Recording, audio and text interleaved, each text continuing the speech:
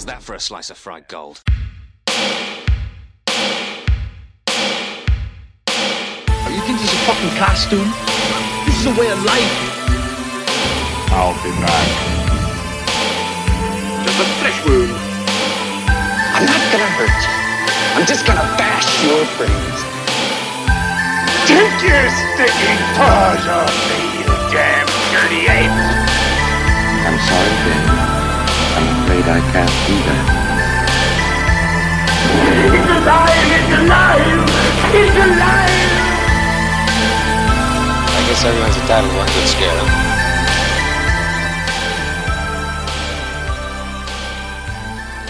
Well, hello, and welcome to Cinema Shock. It's the podcast exploring the stories behind your favorite cult and genre films. We do all the research so that you don't have to. We're the three guys that tell you everything you need to know about your favorite movies and the people who made them. So the next time you're caught up in a nerdy movie conversation, not only will you know what is going on, you might actually be the expert. I'm one of your hosts, Gary Horn. And I'm your other host, Justin Bishop. And I'm the dancing freak, writer-comedian Mr. Todd A. Davis. Thank you so much for joining us for our fourth chapter in our series covering the work of Mr. Sam Raimi, titled Sam Raimi, The Entertainer. I once dated a girl with a wooden leg. I had to break it off. It's a good joke. It really is. Is. That's solid comedy. That's a good joke. Too bad his career didn't get very far after that joke, though. So, speaking of careers, at this point in his career, Sam Raimi he'd been a professional filmmaker for nearly a decade, although he had yet to make a movie with a major Hollywood studio. He'd kind of flirted with Hollywood back on Crime Wave. We know how that went, but that was a very small studio. He had not yet worked with a major studio in Hollywood. Then after Evil Dead 2, Raimi started discussing several ideas for his follow-up film, including another Evil Dead sequel.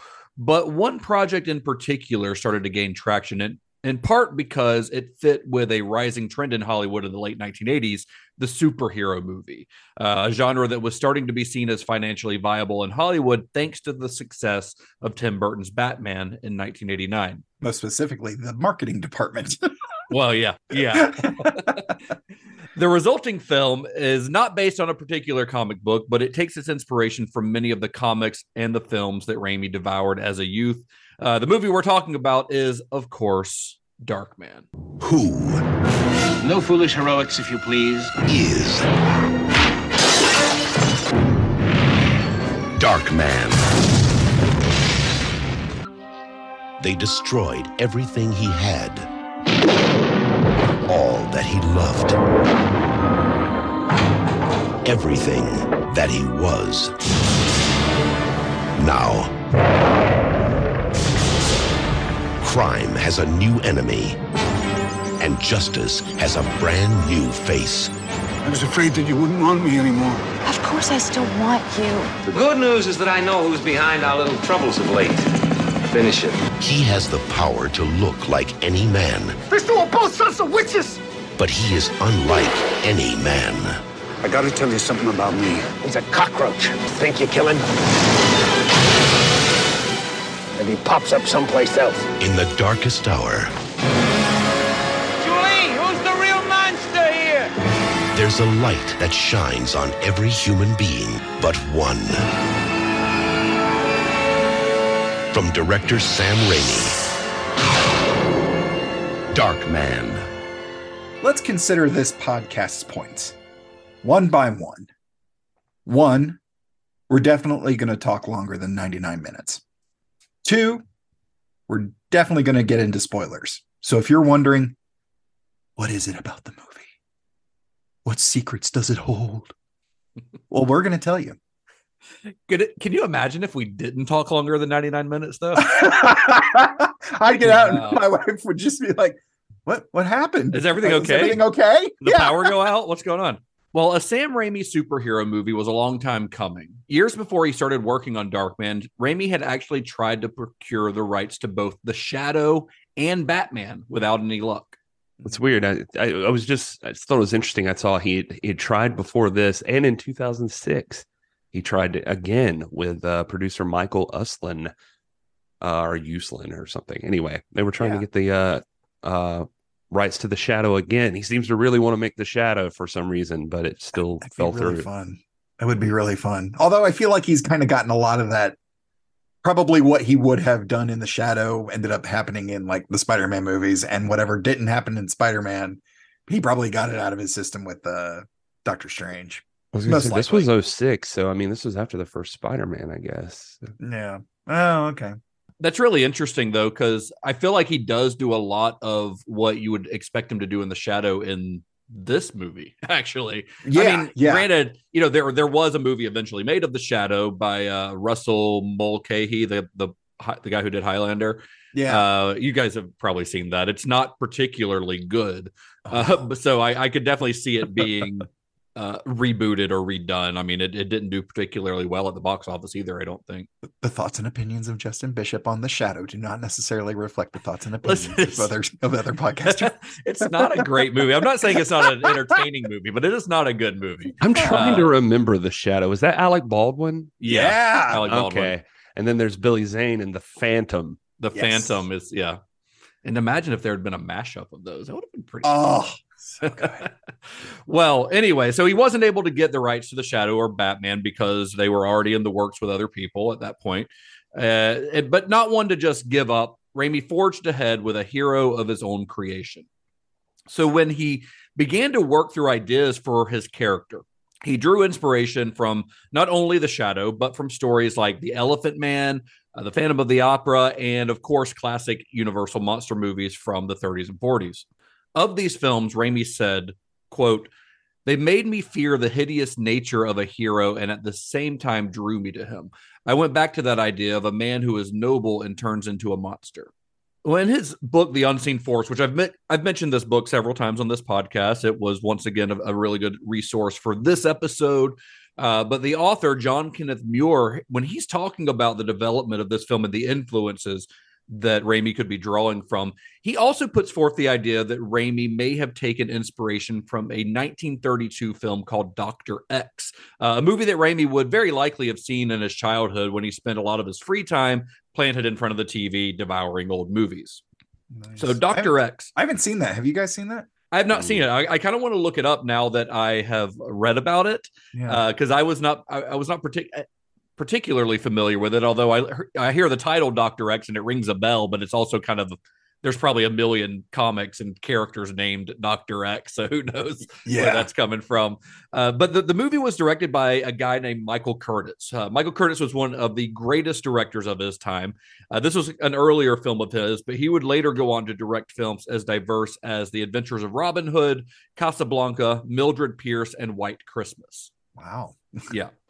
So awesome. I mean, an incredible career. And Dr. X features a plot point where a scientist, in this case, in this movie, it's the film's villain, he's invented a synthetic flesh composition and has been creating masks to carry out his crimes. I saw an interview with Sam Raimi. It was like a 20-minute sit down with him. And when he was describing his ideas for it, he said that he doesn't know where the genesis originally came from, except that he was really obsessed with being able to change your face. Because he felt ugly inside. No, I don't know. He didn't say that part, but he said he wanted to be able to change, like a guy able to change his face. He actually goes through like a whole detailed process of it, exactly lays it out, which is kind of interesting. But just how he would sit there and go, I like the idea of somebody being able to change their face. What would be the benefit of that? Okay, you could do this and this and this. I don't know. What about he's a superhero like the Shadow or something? And then it's like, okay, and how would he work with that? Oh, he'd be able to act like other members of the gang and dismantle them from within. Okay. And then so I thought about, all right, well, what would make a guy be able to change his face? What would he have to do for a living? And then he was just like, basically he just like explains like the exact layout of how he mapped out everything in there. He had read something about liquid skin. And so he's like, oh, he'll be a researcher working on liquid skin. And then he'll, what's his life like? He'll probably have a girlfriend. And this is, and it's just, anyway, that's his explanation for how everything went. He said he got into the idea of, I just wanted to use this here because it's so Sam Raimi. He just wanted to make it like a comic book, as dynamic and smashing as possible. Well, I mean, even John Kenneth Muir in his book, he doesn't say that like this is definitely where Raimi got this idea. He's just like, well, there's this other movie that's got a pretty similar plot that might have been one of the many inspirations that Raimi is drawing from in this. I mean, I also thought of the House of Wax. The 50s House of Wax is kind of what came to mind for me. So who knows? But it could have been all these things, and some of them could have been unconscious. You know, it could have been a subconscious kind of thing that, you know, these ideas are just batting around somewhere in the back of his mind. Oh yeah, he says he doesn't even know where they're coming from. Yeah, he says he 100% doesn't know why he got obsessed with the idea of somebody changing their face, but so it could have been from any one of those things. Yeah. And then he wanted to tell a story about it. Well, Raimi originally fleshed out all of his ideas in a 30-page short story called The Dark Man, before developing it into a 40-page treatment. And at this point, according to Raimi, it became the story of a man who had lost his face and had to take on other faces, a man who battled criminals using this power. So by the time he gets to the treatment, that concept that you're talking about, Gary, is fully kind of formed in his mind, the concept of a guy who can change his face.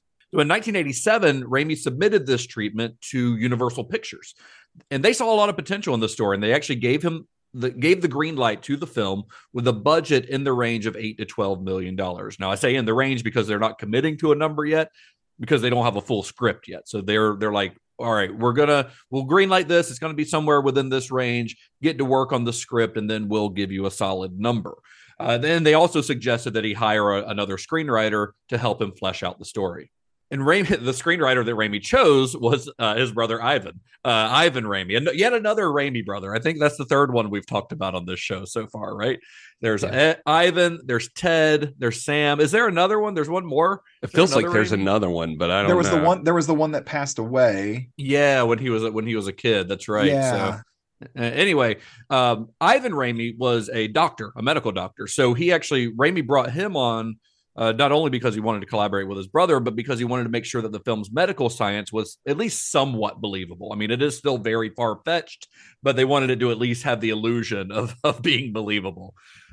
He also collaborated with a young screenwriter named Chuck Farrar, an ex-Navy SEAL who had gotten noticed with his first produced screenplay, which was, appropriately enough, Louis Teague's movie Navy SEALs, starring Charlie Sheen and Michael Biehn. Farrar only contributed one draft of Dark Man, although he would work with Raimi a little bit later down the line. He was the screenwriter for John Woo's Hard Target, which Raimi actually produced. You guys love Hard Target as much as I do? I do love Hard Target. I don't even think I knew that Raimi produced it. Yeah. Well, let's not forget, John Woo was involved with another film where people changed their face. Oh yeah, I was watching it earlier today on VHS. Nice. But yeah, I want to do a John Woo series at some point because I don't know a ton about his career, but I like the idea that Sam Raimi is at least partially responsible for John Woo making American movies and coming, to at least his American debut, which is what Hard Target was. But Chuck Farrar would later contribute to screenplays for films such as Barbed Wire, the Pamela Anderson masterpiece. Oh, yes. The Jackal, the remake of The Jackal, and John Bruno's Virus. The classics. This is also the third episode that we've mentioned Virus on, because that came up way back in our James Cameron series, remember? It is because John Bruno was one of his special effects guys. He helped him out with like the underwater stuff on The Abyss. And so for some reason, the movie Virus just keeps coming up on this show. Hopefully it's in roulette, or at least it should be a bonus episode. The one where the guys finally see Virus. I think it's kind of like the rule of Beetlejuice. Like if we mention it and again in another episode, it appears behind us in a mirror or something. Yeah, I hope it's just Jamie Lee Curtis behind me in a mirror. Yeah. So after a draft from Farrar and several additional drafts that Sam worked on with his brother Ivan, Raimi and his producer, Rob Tapert, started toiling away on additional drafts of the script. And in doing so, they kind of started to realize that they may have a potential superhero franchise on their hands. Tapert would later tell Cinefantastique magazine, and this was in an interview he was doing I think it was an on-set interview for one of the Darkman sequels. He said, quote, "Sam and I really wanted to see Darkman live on as a franchisable character and as an American superhero. In 50 years, Darkman should be on the damn tour at Universal with Frankenstein." Bold ambitions. Yeah, it Yeah. sure is. But at the same time, like I recently fell down a rabbit hole of looking into the Universal Sorry, monsters. Todd, are you okay? Yeah, no, I'm fine. I pulled a little something here, but I'm good, man. No, I was looking at the stuff, and there's a bunch of what are considered the Universal monsters. I think a lot of people think that there are 5, maybe 6 Universal monsters. There's actually a bunch that are considered the classic Universal monsters. But in looking at some of the details about the production and distribution, I think if those are if that's the golden age, like this is a little bit of comic jargon, if that's the golden age of Universal monsters, I think there needs to be either a modern age or at least a silver and bronze age, where Darkman is definitely considered a Universal monster, and I have 3 others. Okay, based on my research. So Tell I don't know me. if you. I want to know. You do want to know? I want to know it. Okay.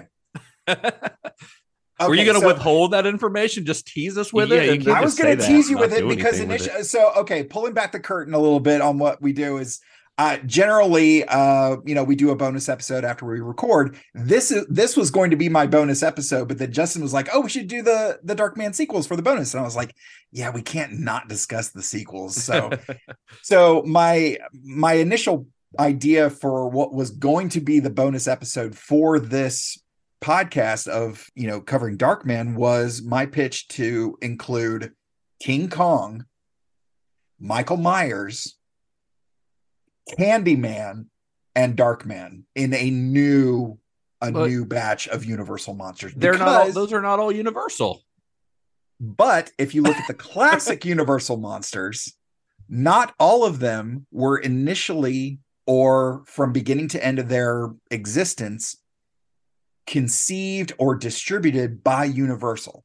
They flew under they did fly under the Universal flag at some point. And all the characters I just mentioned did the same thing. I know. Like I said, I mean, if you want to consider the silent Phantom of the Opera as part of the Universal Classic Monsters, which apparently nobody does, but you could because it was conceived and distributed by Universal. And Phantom of the Opera is considered later. But anyway. I'm starting to regret asking. See, that's why I said this could be the bonus episode. I mean, here's the deal. When you talk about the collective, like the name Universal monsters, it's Dracula, Frankenstein, Creature from the Black Lagoon, the Mummy, and the Wolfman. You could also throw Phantom of the Opera in there because there was Black Lagoon and the Invisible Man. Those are kind of the staples. Yeah, I said this. Did you say Invisible Man? Oh no, I said Creature from the Black Lagoon. I didn't say Invisible Man, but yeah, I would include him as well. Yeah. But those were all ones that the first movie in each of those franchises was released by Universal. Not necessarily. Okay, well, we'll talk. Wow. We'll talk about this when we do a Universal monsters. So I said this could be the bonus, man. And when I say that, I mean obviously I know that like Thomas Edison made his own Frankenstein, but that's not the Universal Monsters version of Frankenstein. The Boris Karloff, Thomas Edison, yeah, like the light bulb guy. Yeah, yeah. He did a silent Frankenstein film. Yeah. Anyway, this is a tangent we don't need to go on. Right. But that's something we'll cover down the line when we do a Universal Monsters series. But I would have a hard time believing that the versions of those characters that we all know and love did not originate with Universal, because they did. Dracula and Frankenstein originated in books. I mean, right. They're adaptations. Yeah, not necessarily conceived by Universal. Did you guys ever see what the fuck was it? Darkman? Oh yeah, let's talk about Darkman. So because Todd's arguing semantics over here about what is and isn't a Universal monster, and no. What's a classic Universal and what I think should be considered a new batch of Universal monsters. There's nobody on the face of this planet besides you, Todd, that would consider Michael Myers a fucking Universal monster. Okay. All right. Anyway, let's talk about Darkman. So they're working on this script. I'm going to send Liam Neeson to both your houses. Justin has a particular set of skills, and I'd like to see them go head to head. Oh man, where were we? Okay, so we're writing the script. Anyway, Yes. they decide that they realize that Darkman does have the potential to be like a franchise, a superhero. But in order to get the script and the character to that level, they had to start refining some stuff. They had to make sure everything was coming together on the page in a way that would lend itself to future successes. And that meant even more rewrites. So to facilitate this, 2 writers named Daniel and Joshua Golden were brought in based on the strength of a screenplay that they had written for Universal called Welcome to Buzzsaw. According I didn't see anything on that. Did that ever get off the ground? Or not that I'm aware of, at least not under that title. If you look under them on IMDb, I mean, you'll see a few credits, but that's not one of them. So if it did, it was under a different name. But sometimes it's a pretty cool title. It's a pretty cool title, and it's weird. Like sometimes writers will get noticed for scripts that they write, and then the scripts never get made. It's just like they get stuck in development hell or whatever. It's really odd. Well, according to Daniel Golden, when he and his brother were brought in onto Darkman, the film the project at this point was a big, interesting heap of documents. That's how they described it. Daniel Golden went on to explain there was a treatment that Sam had written, and then a draft that Chuck Farrar had wrote.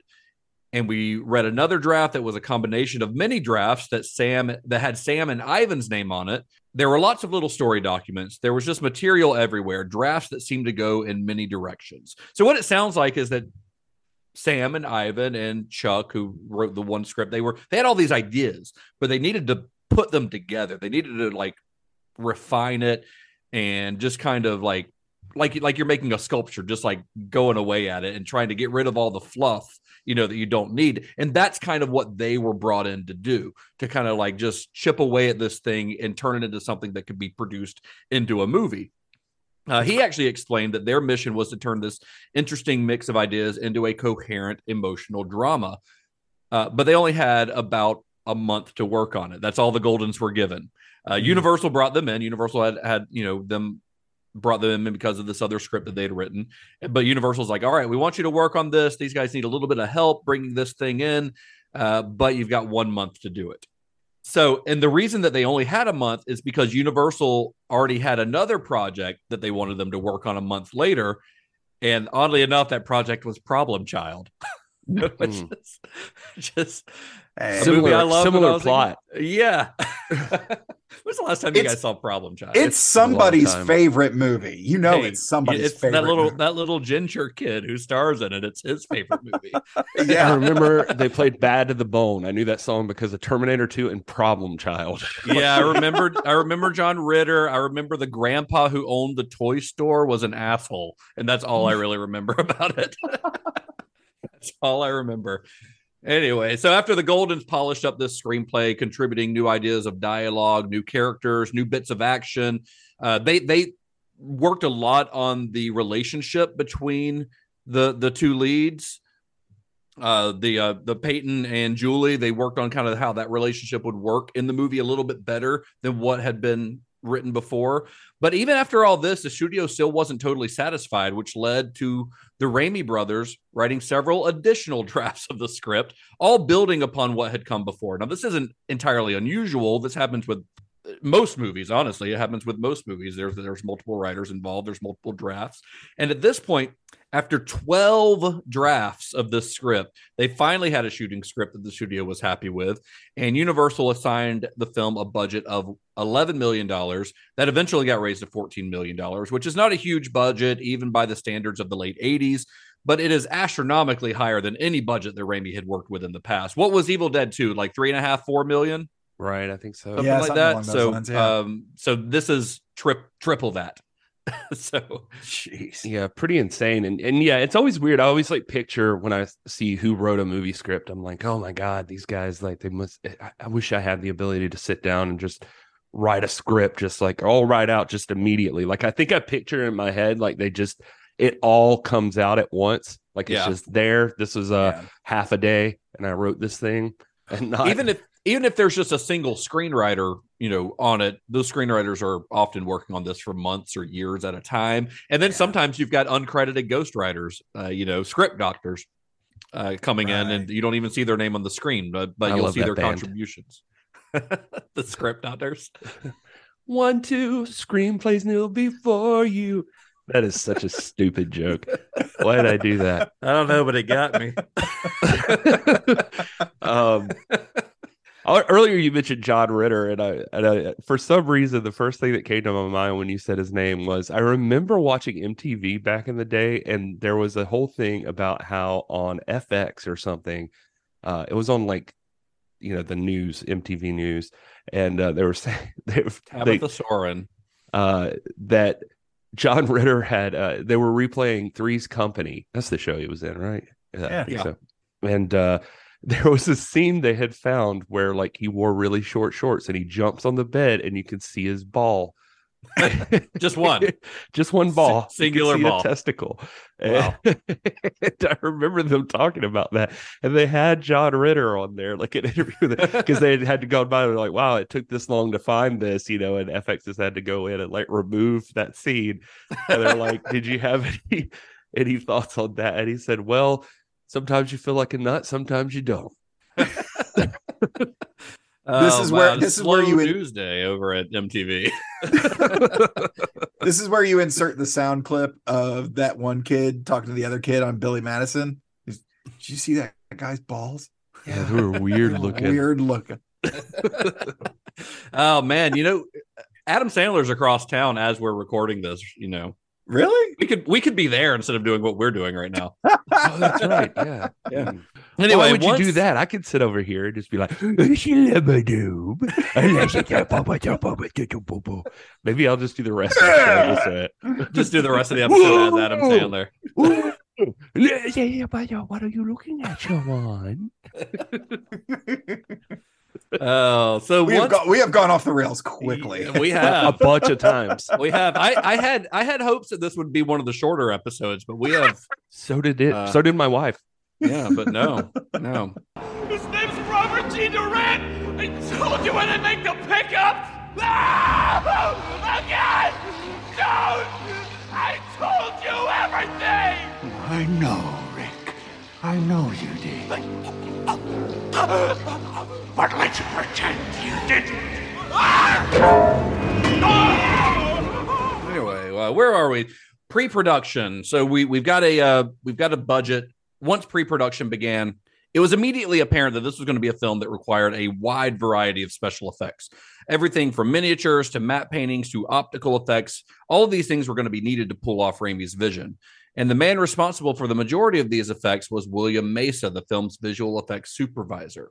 Raimi originally got in contact with Mesa after completing Evil Dead 2. At the time, Mesa was actually working with Evil Dead 2's producer, Dino De Laurentiis, on an early version of Total Recall back when Australian director Bruce Beresford was attached to the project. If you want more on that story, go back and check out our Total Recall episode when we did our Paul Verhoeven series a few months ago. Raimi and Tapert wanted Mesa and his company's called Introvision. They wanted them involved in Darkman, so they toured the company's facilities. And at the time, Introvision was like the second or third largest visual effects company in the world. This is behind, like Lucasfilm. They had 3 large stages, a complete model and machine shop. They're kind of a big deal. And this is before digital imagery was used regularly. James Cameron and Sam Winston's digital domain was still a few years away. I think that was like 93, 94 when they founded that, if I remember right. However, Introvision had a process that they created and that only they used. They had patented this process called a dual process. That's what they describe it as. And this allowed you to put people into picture imagery and project a picture on 2 screens at the same time. So here's how Mesa kind of describes the process. See if this makes sense. He says, quote, "It's one projector that projects onto 2 screens simultaneously and a matting system that allows you to mat out different portions of the images. So an actor, when he's out on the stage, looks like he's behind objects in the picture. He's set back rather than just in front of the picture, which at the time was the technology of blue screen or projection photography. So you think about projection photography, whether it be rear projection or front projection, and you're basically the actor is kind of separated from the image because it can only be behind him. This is a technology where they can actually project stuff in front of the actor, and they use this matting system to kind of block it out, if that makes sense. Really interesting and not something that you see done very often. So Raimi sees this technology and he got inspired. He's like, we can do something that I've never been able to do before, that hardly anyone's been able to do before, because this is kind of new technology. And this process was used most notably in the rooftop sequence at the end of the film. The budget here is weird. Like Sam Raimi talks about, you mentioned that the budget gets raised throughout. It's just like they're doing all this stuff, and even the studio starts to know like it's really special, so they start to give them a little bit more leeway. I guess what I was thinking of here is that Sam talks about it, and one of the biggest differences with having a budget like they do here is that like all these things that they're getting to do, you get to bring in professionals, and they're not used to that. And he was like, it's me and Rob and Bruce doing everything, and so this is which he says is like a trade-off. You get cool concepts like the stuff you're talking about that they would never have done or thought of, but also you can't do all of the insane things that you would normally do. Yeah, you can't just beat the shit out of your main actor and call it a day like they did on Evil Dead 2. Right. Raimi's budget afforded him the opportunity to work with new cutting-edge technology like the one we're talking about here, but it also allowed him a whole new world of actors, people that he would never have been able to afford before this movie. Of course, Raimi would have liked to have had Bruce Campbell in the film's title role. That was the original plan, but that wasn't going to be possible on a film of this scale. There was no way that Universal was going to sign off on Bruce Campbell, because Bruce Campbell's not, I don't know, he's not well known enough, I guess, at this point. Not at that point. Yeah. So they needed a more recognizable lead. Gary Oldman and Bill Paxton were both considered for the film for a while. I think Bill Paxton would have been a terrible choice for this. As much as I love Bill Paxton, I just can't see him doing this role. Gary Oldman could have been kind of cool. I think Gary Oldman could have pulled this off. He got to do kind of the fucked up face in Hannibal, though, right? Way more fucked up than this. Oh yeah, way dark. God, I forgot about that. That like Mitch McConnell mask that he wears. Mitch McConnell mask. Oh my god. The point is, Gary Oldman can do anything. I don't think there's any role that Gary Oldman, even a little person, Gary Oldman. He's done it. He's done it. So, when neither one of those worked out, the role ended up going to Liam Neeson. Yeah, supposedly Bill Paxton was friends with Liam Neeson and told him about this audition. And so when Neeson got this role, Paxton was so pissed off at him, he did not speak to him for months. He cock-blocked him on the role. That's rude. Well, Neeson, of course, he would shoot to stardom with Schindler's List 3 years after this. But at the time that he was cast in the role of Dr. Peyton Westlake, he was a promising up-and-comer. He had started his career in his native Ireland, where he had acted in plays in his teens, and then later joined the Lyrics Players Theatre in Belfast. His first film role was in the 1978 film adaptation of the allegorical Christian novel Pilgrim's Progress. Now, Todd, you went to Bob Jones, not Bob Jones University. You went to the Academy, so I know you had to read Pilgrim's Progress, right? Kindergarten through 8th grade, a 9-year sentence for a crime I'm not sure I committed.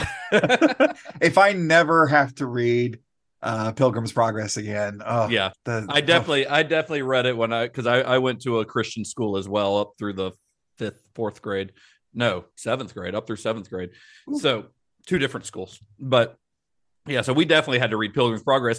And I'm pretty sure I even watched the movie at some point, although obviously I had no idea who Liam Neeson was at the time. But in the film, he played the role of the evangelist, and he also appeared as the crucified Jesus Christ. Now, Gary, don't get all hot and bothered at the thought of that. We left that joke in, folks. I petitioned for it to come out, but no, it stayed. I made an executive decision. I was trying to show a little respect for our Lord and Savior, but nope. All right. In 1980, Liam Neeson got a big break when director John Boorman saw him on stage as Lenny in Of Mice and Men and cast Neeson in the role of Gawain in Excalibur. After that, he continued to get higher and higher profile roles, most notably starring alongside Mel Gibson and Anthony Hopkins in The Bounty, and with Robert De Niro and Jeremy Irons in The Mission. He got critical acclaim for his role in Suspect, which he starred in with Cher and Dennis Quaid. And in 1988, he starred with Clint Eastwood in the 5th Dirty Harry film, The Deadpool. Also starring Ryan Reynolds. You're probably thinking, whose balls did I have to fondle to get my very own movie? Well, I can't tell you his name, but it rhymes with Pulverine. And let me tell you, he's got a nice pair of smooth criminals down under. You know I who like else is that you did that impersonation, but I don't understand that joke. Yeah, I'm not sure I do either. I think Gary actually thinks that we're talking about. I mean, I think Todd actually thinks we're talking about Deadpool, the comic book character. No, I'm well aware, but I was just like, yeah, I can't not do a line from Deadpool as Clint Eastwood.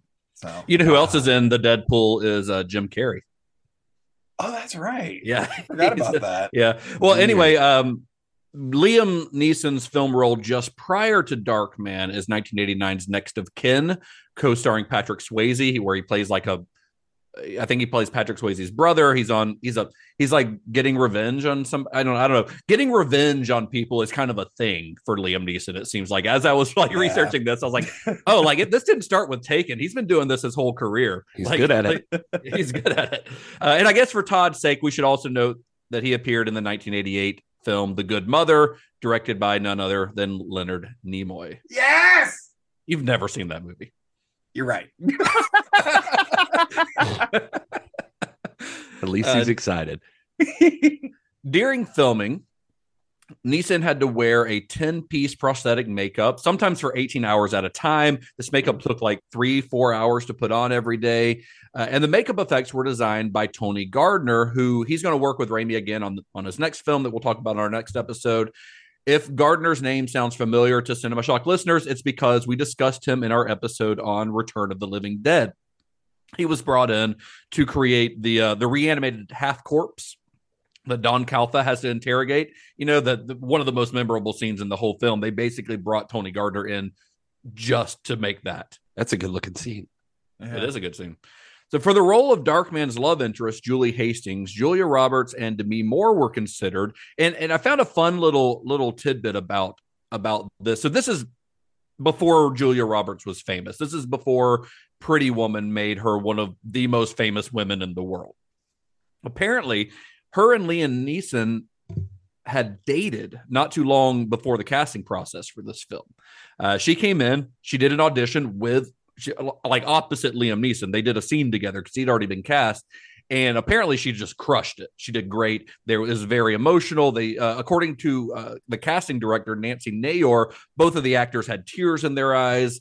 It was like very, very, intimate is how she described it.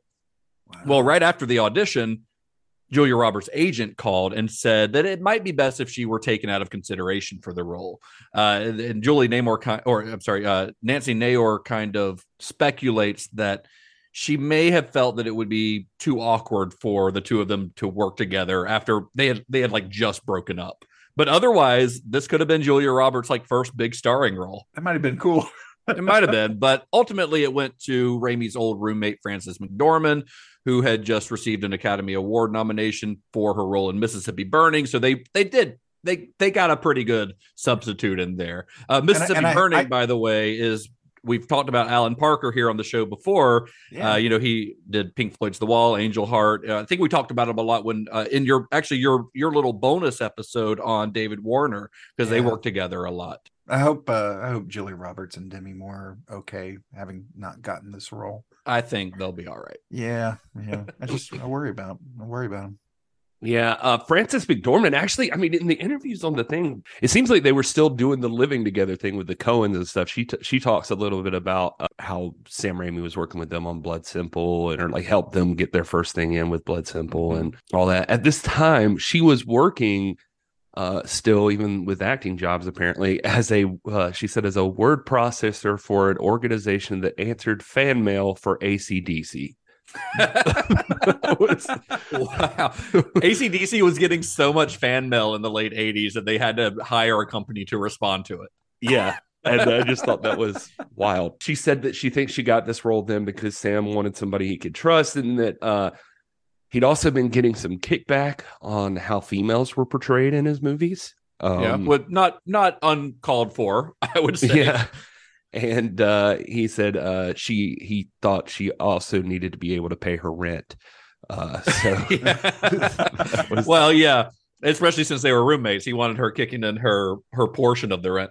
One thing they that's really butted heads on set a little bit though, because she came from like a stage background, and which Raimi had never worked in stage. So he had a directing process that kind of clashed with her style of directing. And she also kind of like didn't like the idea of Julie turning into a like a damsel in distress. Although in later interviews, we'll say another source I used on this, and it's on the Hollywood Reporter. They did a 30th anniversary oral history of Darkman, and in that interview, Frances McDormand says like that she was wrong, basically that she should have played the character as written, because that's what the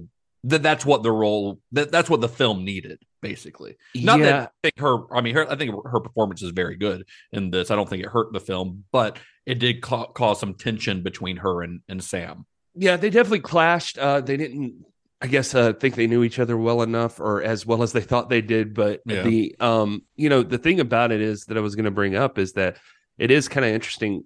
Liam and her both have this like serious stage background, and she has like a master's in theater or something, and like so she had not planned on being in a movie like this. But part of the deal was, that kickback I mentioned. She says, Sam knew that she would bring something to the different to the role, and he knew that. He says it in some of the stuff too, that she would take lines that she's like, this is false, this would not work, and she would he would work with her to like redo some of her lines or some of the ways that she acted. She's a feminist, he knew that, and so he advocated for her to be there, and he wanted that out of her.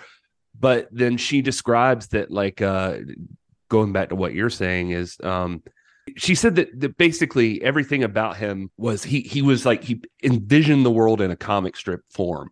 So he had a big problem not understanding, in her words, why an actor can't just fall over, get run over by a truck, and go flat and then pop back up into three-dimensional form. And so she said she was often trying to say, like, Sam, I am a human being. I cannot do everything exactly like you want it done. Like, it's not going to work. Yeah. And, but I mean, that's also the type of movies that he's making at this point in his career, Oh yeah, for sure. But it was just interesting to me to see like somebody, I think this, I don't know, since he's been working with his crew and not like, bigger budget actors, I suppose. I don't know. It doesn't seem like he's had to deal with that kind of pushback before. And, right. And it's interesting to me because I wonder, like, if that's part of what makes this movie work as well as it does, because you had people like Frances McDormand and Liam Neeson in the lead roles, because Liam Neeson's got to be more than he's sizable, so he's a big monster, but also he's got to be very emotional and warm and believable. Yeah, I absolutely think so. I think Neeson and McDormand, they were both relatively unknown at this point, but or at least they weren't household names. I mean, like we said, Neeson had done some significant work before this, no starring roles, all supporting roles, and McDormand had gotten an Oscar nomination, but they weren't like movie stars. And in retrospect, they both seem absurdly overqualified for this kind of movie. I mean, both of them would be nominated for Oscars for their performances in other films later on. I mean, McDormand has won 3 Oscars for Best Actress. She's been nominated like 7 times, and she's won 3 Best Actress Oscars. That's insane. Yeah. But I think their presence in the film is part of what helps to elevate it, like you're saying. I think they both bring a gravitas to the film that, quite frankly, isn't there on the page. It's not in the script.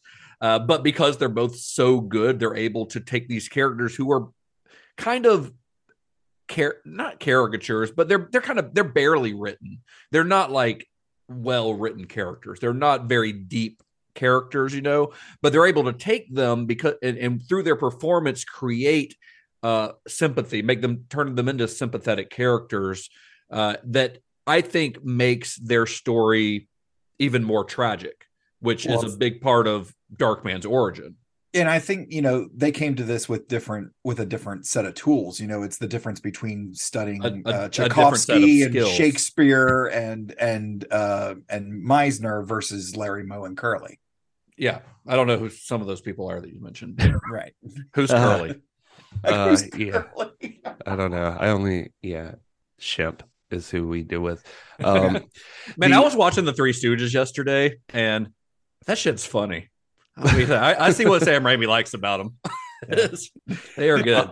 Back to the Frances McDormand real quick. The part I was trying to think of before I just remembered is that she talks about that, you know, when he cast her as a feminist, and because of the way he had received some kickback for treating as female actors, she took it as like her responsibility to not be. She said, you know, at this time, she was used to the idea that unfortunately, no matter what, as a girl, unless you're the hero of the film, you're going to end up handcuffed or tied up or something at some point. And she didn't want to just totally embrace the damsel in distress Right. part. She didn't do it as much as she should have. She says she felt an obligation to not come across as weak in the movie. And like you said, they push back. She says, you know, even they had that and the thing where she's like, I'm not a cartoon. She said she does feel like she challenged him a little too far sometimes than she should have. In fact, on the Shout Factory DVD, a lot of what I'm getting from her is like out of an interview there. And she's only doing it because she said that she didn't even realize Darkman had a legacy or like anything about it necessarily, although she should have figured, because she says, you know, like Sam's stuff usually does have like some kind of cult following. But she was working on another movie, and the makeup artist on there was Christian Tinsley. And she said that while he was doing her makeup, she mentioned, hey, somebody reached out to me about an interview about Darkman. Can you believe that? And then he was like, holy shit, I love that movie. Like that is, I saw that movie when I was 15 years old. And that's one of the reasons I got into makeup effects, like that he had seen it. He said him and his buddy had actually gone to a Comic-Con and bid on and bought the mask that the stuntman wears for Darkman. And won it, and he had the mask and said that they spent hours studying that mask and everything for him to learn to become the thing. So she was like, okay, this is more important than I thought it was, I guess. No, that's cool. I think you said that was Christian Tinsley. Yeah, he was one of Rick Baker's dudes for a while, I think. I wonder what movie it was. I don't know what movie. I don't know. Anyway, we'll look that up later. Yeah. We'll look it up later. Anyway, so the role of the film's Heavy went to Dr. Giggles himself, Larry Drake, who at the time was best known for his role on the TV series L.A. Law, which he appeared in from 1987 to 1994. So that guy, he seems like just he seems like a fun guy. And so I think he relished this role because he said he had always like known he had like a blue collar body and talked like a school teacher. So there was he says I look like a truck driver and talk like a school teacher is what he says. Yeah, he said he always knew though that like in acting he'd always be playing big and tough, big and dumb, or big and mean. Those would be like the things he could do. He said one time he remembered being at a party and telling somebody, he's like, I think based on my roles, I have a face for scaring 12-year-old boys. And the lady he was talking to was like, yes, you do. And he was like, you're not supposed to agree with that, but okay, thank you.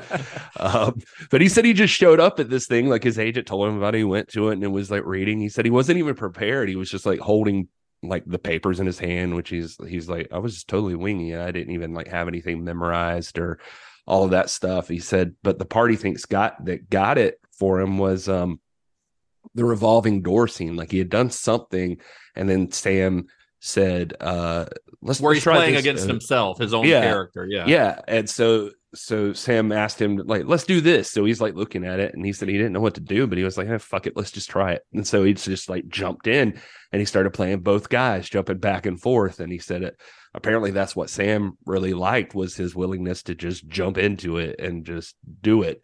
And then he felt like he did a good job portraying two different expressions and two different ways of handling it.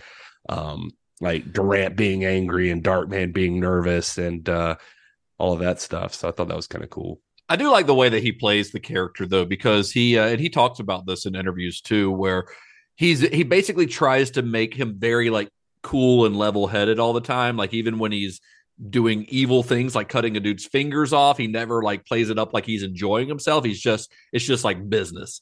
The only time that you see him getting like emotionally like frustrated or anything is when he's trying to shoot Darkman with the big like 30 caliber explosive things on the helicopter at the end, and it keeps missing. He gets like angry then, but otherwise he's like cool as a cucumber the whole time, which makes him scarier, I think. Yeah, his whole thing was he was like, I don't want him to. He was like he would be a disengaged from life, I think is how he described it, and he didn't like the mustache twirling villain or anything. He just said that this would be a guy. There's no intrinsic value. He's just mean and just. He's not even melodramatic in any way, just efficient. Like he just was very cool and calm and collected about doing everything. It's funny you mentioned the finger cutting scene too. He said that was like one of the things that like the only thing in the script that concerned him when he was reading about it, because it felt like when he read it, like specifically violent. He said there was something about it that just seemed like, wow. He said he had never done it before, that he was thinking about like, what if some like disturbed teenager somewhere in like Wisconsin goes and gets a cigar cutter and starts to like cut somebody's finger off or something. How I'm going to handle that. And he said, which it didn't happen, luckily. And he said he was actually kind of surprised too, that I don't know if he wasn't familiar with Sam Raimi or not, but he says that, you know, it was kind of cool to see it later that it was like stylized violence. That it's graphic, but it's still fun. And so he likes the way that Sam Raimi handles that kind of stuff. Yeah. So for the other villains in the film, we have Colin Friels as Strack, which is kind of I guess technically kind of the main villain, even though, because really Larry Drake's character is a glorified henchman who just happens to have his own henchman, you know, right. He's considered the bad guy of the film, but he's working for this the Strack guy. You also had Sam's brother Ted Raimi as Rick. You had Nicholas Worth as Paulie, and Evil Dead 2's Danny Hicks is back as Skip. He's the one-legged henchman, which he's really great in this movie as well. And there's also a handful of really fun cameos in the film. If you're paying attention, you'll see an American Werewolf in London's Jenny Agutter as the burn ward doctor. She's the lead female character in An American Werewolf in London. She's for some reason uncredited in this, even though her role is not really like cameo like. I mean, she gives a lot of very important exposition in her scene. I don't know why she's uncredited. Maybe she was just doing it as a favor to Sam or something.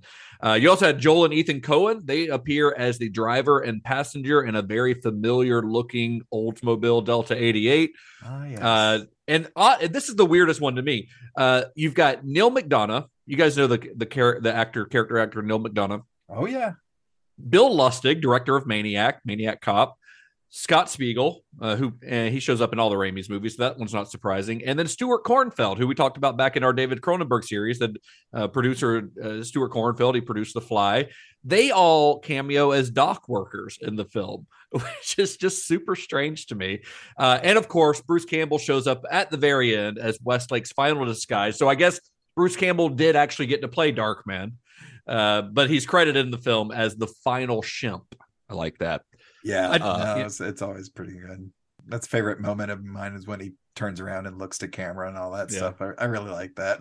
It's almost like a little Easter egg just for Sam Raimi fans. Yeah, it really is. I think so. Like in some of the reviews, I was going through stuff for nap needing people, and but somebody mentioned like seeing Bruce Campbell, and they were like, they didn't know anything about the movie, and they were watching it, and they were like, who even directed this? This feels familiar, but they said like that Bruce Campbell is there at the end, and they're like, Sam Raimi. It's totally Sam Raimi. Like they just knew.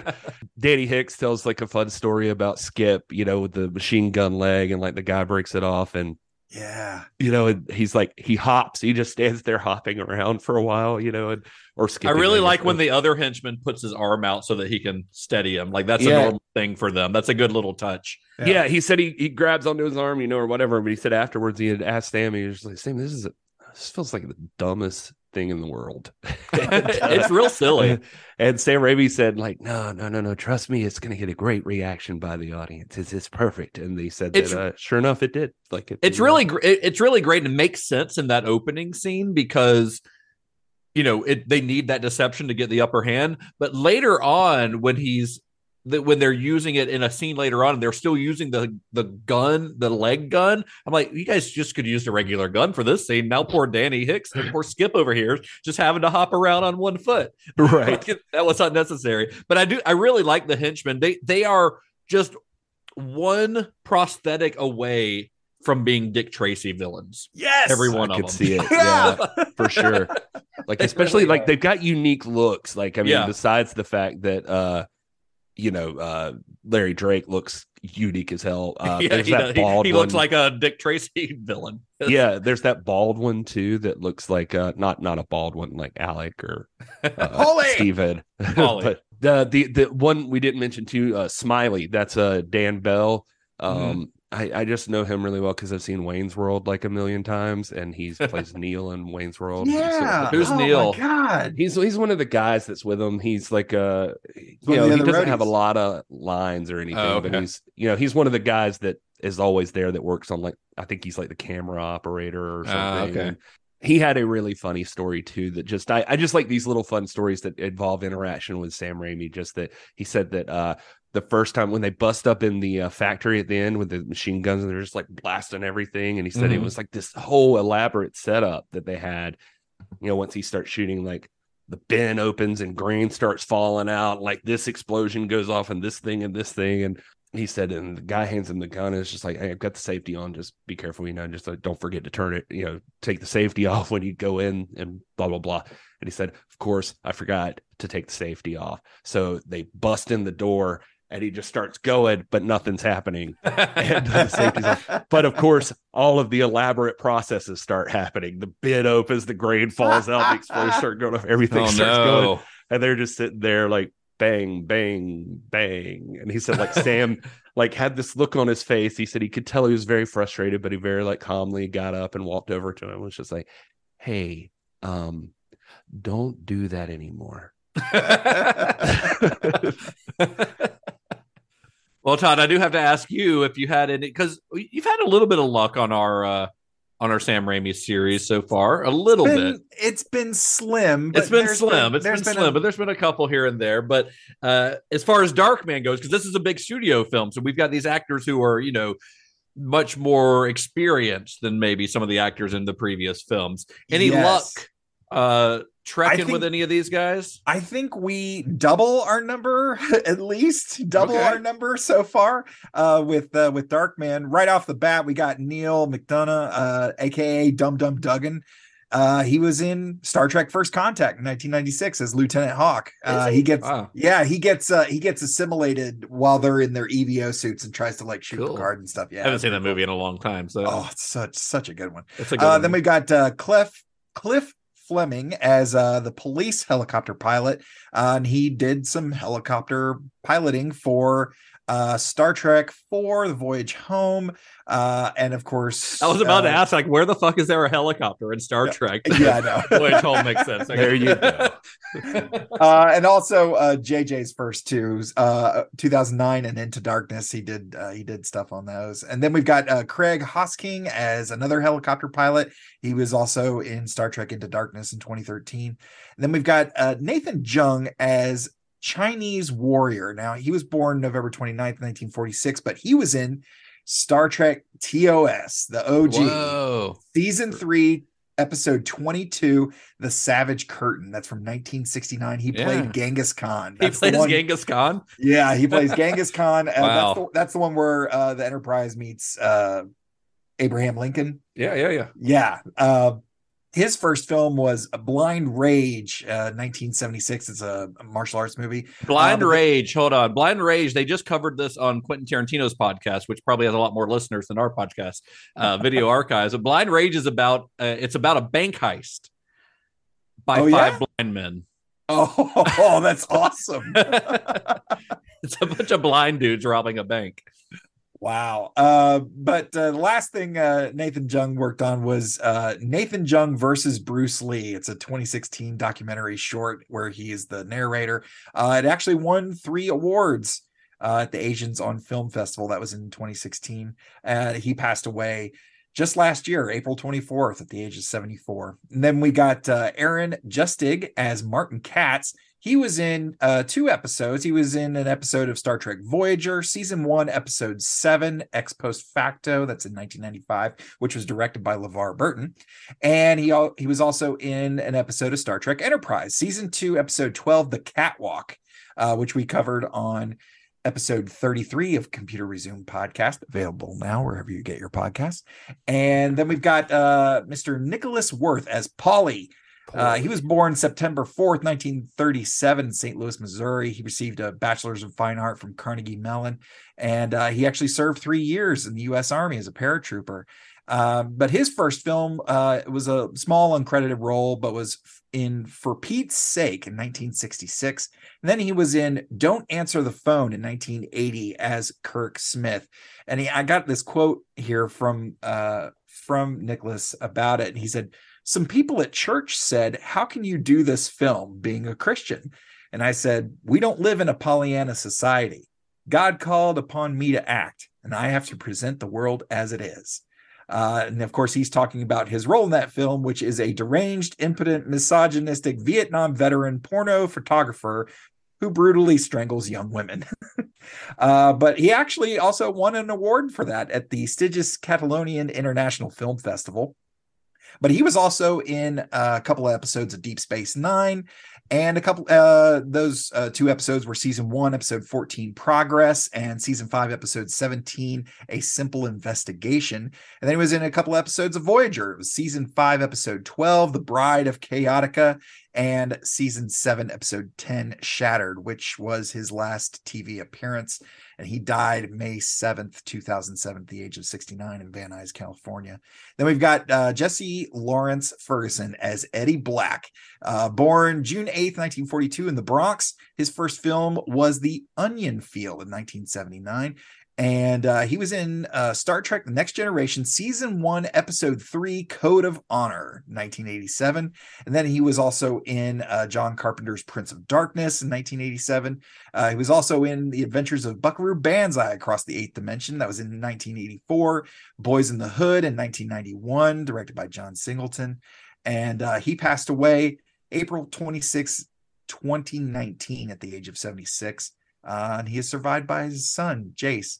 And then, of course, we have Mr. Larry Drake as Robert G. Durant. He was in Star Trek Voyager, season 7, episode 5, Critical Care. That was in 2000. And that's everybody in Star Trek. That's a lot. Yeah. That's a lot. Well, Larry Drake, is that character like an alien? It's been a while since I've gone through Voyager, but they're out there by themselves in the Delta Quadrant, so I gotta assume that's some sort of alien. Yeah, I just looked it up. He's definitely an alien of some sort. Okay. Yeah, he's got some weird stuff going on his forehead. Classic. Nice. Classic Star Trek. Make them an alien, put some weird shit on their forehead or their ears. It's either on their forehead, on their ears, or on their nose. And there you go. You got an alien. Well, with his biggest cast, biggest crew, and biggest budget yet, Raimi began principal photography on Darkman in Los Angeles, California.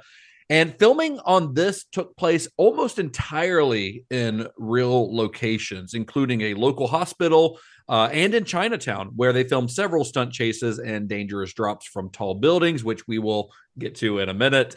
But one of the most ambitious sets in the film was Darkman's lab, his lair. To create this set, the crew found an enormous warehouse in downtown LA that had been originally used as a refrigerated food warehouse. And with the help of production designer Randy Sir, the warehouse was converted into stages. It was an enormous set. I mean, this building is huge. We're not talking like James Cameron, Titanic huge, but a very, very big set. In fact, the furnaces that you see in there, those were built. Those were not part of the original warehouse. They were built by the crew, and they were over 2 stories tall. Jeez. Yes, this is big. So, we have talked about this a lot on Sam Raimi, but he often has very complex, very ambitious camera shots, very wild movements that you don't see from other filmmakers. So to plan all of these on a set like this, Randy Sir actually built a scale miniature of the warehouse set And then they built 2-scale miniatures of the camera cranes themselves. They've got the scale model of the set and the cameras.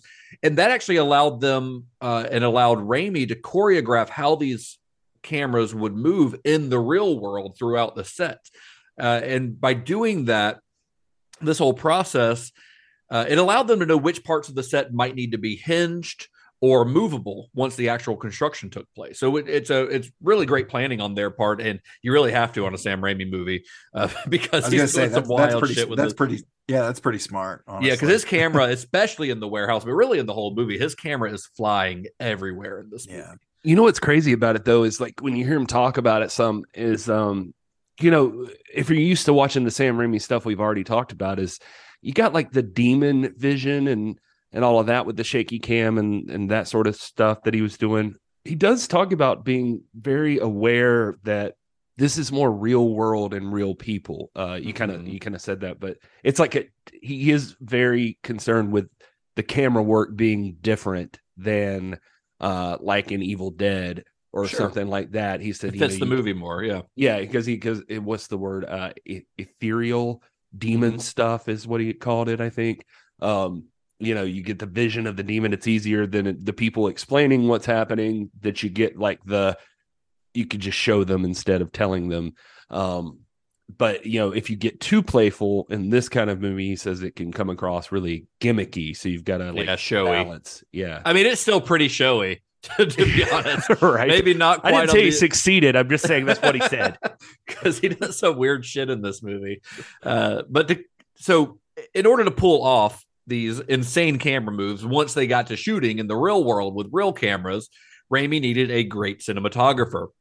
Now, Universal insisted that the film not look like Evil Dead, so they didn't want Raimi to use any of his previous DPs. They wanted somebody new to come in. This is kind of like a typical studio move. Like, we're going to, this is your first big studio movie. We're going to have to exert our power over you just a little bit by saying you're not allowed to have your previous DPs. It's something you see a lot with first-time filmmakers working for a studio, or first-time studio films, I should say.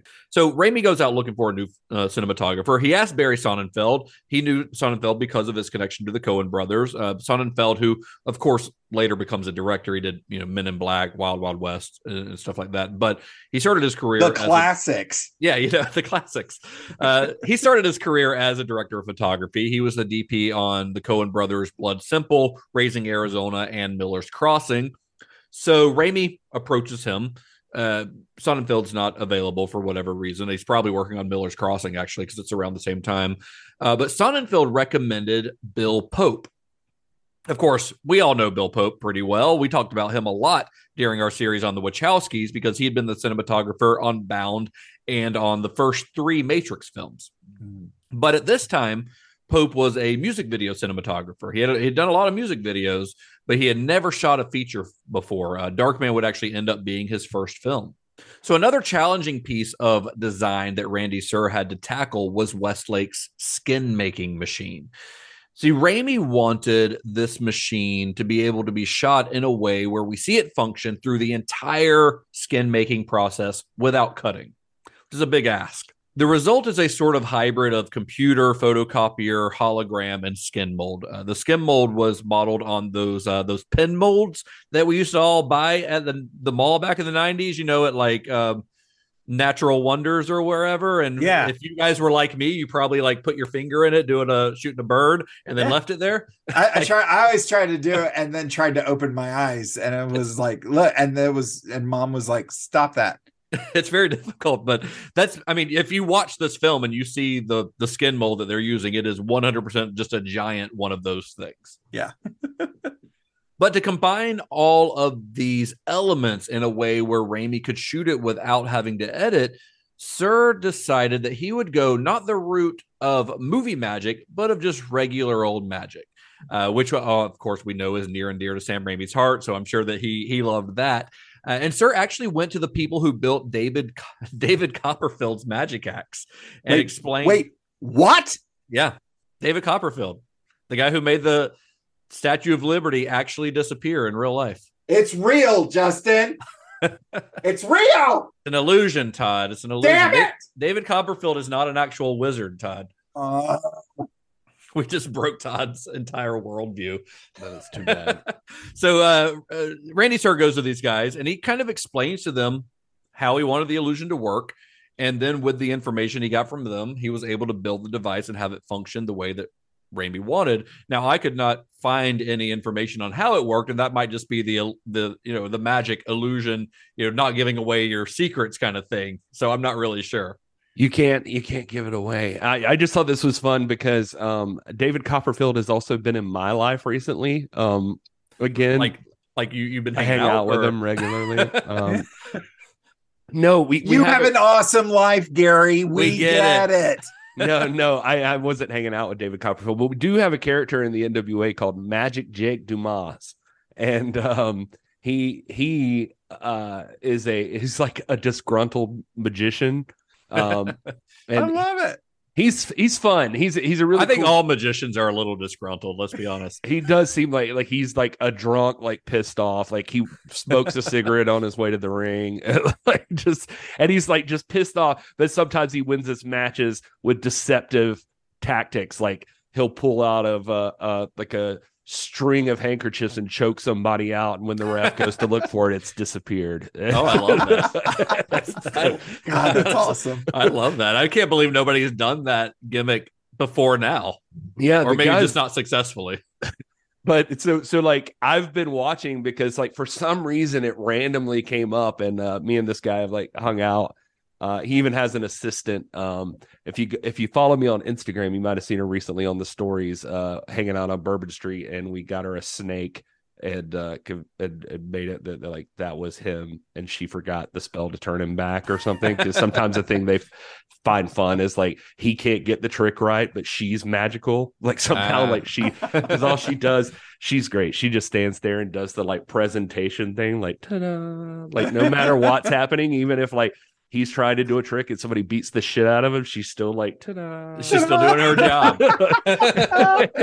That's great. So great. That's good. But anyway, I started looking for stuff for him one time, and I remembered like as a kid watching David Copperfield stuff. So I was sending him things like, dude, you should totally do this. One of them was like a David Copperfield trick. Like, remember the things where you'd like look at the screen and he would be like, I'm going to show some cards on the screen and pick a spot and go this many spaces to the right, and then go this many back and blah blah. You're not here, you're not going here.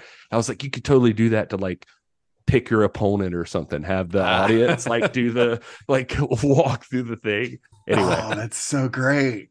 But so I've been sending him like David Copperfield clips. It was unnecessary for this show, but I just thought I'd share. Thank you, Gary. So they get this contraption made thanks to the David Copperfield's people. And in the end, when they shot it, they actually only had to cut at one point. When the face is pushed out and you take out the new face that Darkman's going to apply, they had to cut that to put the new face inside of it because they couldn't just actually make it appear. Otherwise, the machine operated exactly as we see it in the film, which allowed Raimi to shoot the entire process from multiple cameras, and then he could kind of edit the scene as he saw fit. What am I? Some kind of a circus freak? Is that it? Is that it? Some kind of a freak? Maybe I should be wearing a funny little hat. Do you like it? Yeah? See the dancing freak. Pay $5 to see the dancing freak. Only $5 to see the dancing freak. Now, we mentioned some jumps from tall buildings earlier. Let's get back to that because we always like to talk about the stunts and the stuntmen on this show. Yes. Well, one of the most dangerous sequences to film in Darkman was the one where Durant, the film's villain, pushed Paulie, that's his henchman who he thinks has stolen from him, but it was actually Darkman, pushes him out of a 9th-story window. And this scene was filmed in a real hotel in downtown Los Angeles, where a stuntman really went out of a 9th-story window on a blind jump, meaning he's, he kind of has to run through the window and can't see where he's going until after he's already in the air, and then landed on a bag some 90 feet below. And it's an incredible stunt to watch in the film, really. I mean, anytime I see somebody falling from a building like that in a movie and it's clear that it's a real person, they didn't like throw a dummy out of the window, I'm incredibly impressed because I know there's a bag at the bottom, but even then, you're falling 9 stories out of a building. Yeah, you're even still with falling. a bag, you have to know exactly what you're doing. And the man overseeing this and the film's other dangerous stunts was stunt choreographer Chris Doyle. Doyle has a long history as a stuntman and later stunt choreographer dating all the way back to the late 1970s.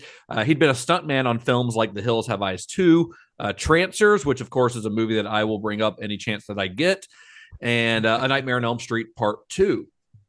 He had his first gig as a stunt choreographer on a TV series called Riptide in 1985, and he would go on to work on films like Blind Fury, not to be confused with Blind Rage, the movie we talked about earlier. Blind Fury is the one with Rutger Hauer as the blind Vietnam vet who has a samurai sword. Really fun movie. Dead Heat, another really fun movie with Joe Piscopo fighting zombies, I think. Yeah, it 100% is. Yeah. Joe versus the Volcano, Maniac Cop 2, and Kindergarten Cop. Nice. So this is legit. It's not like when RoboCop throws that one dude out of the window or shoots and him it out just the window. is, and his legs are really way too long. Yeah.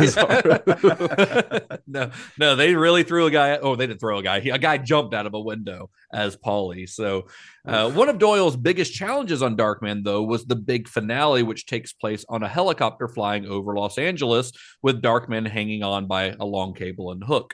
Another incredible stunt in this movie because it's very clear that it's a real dude.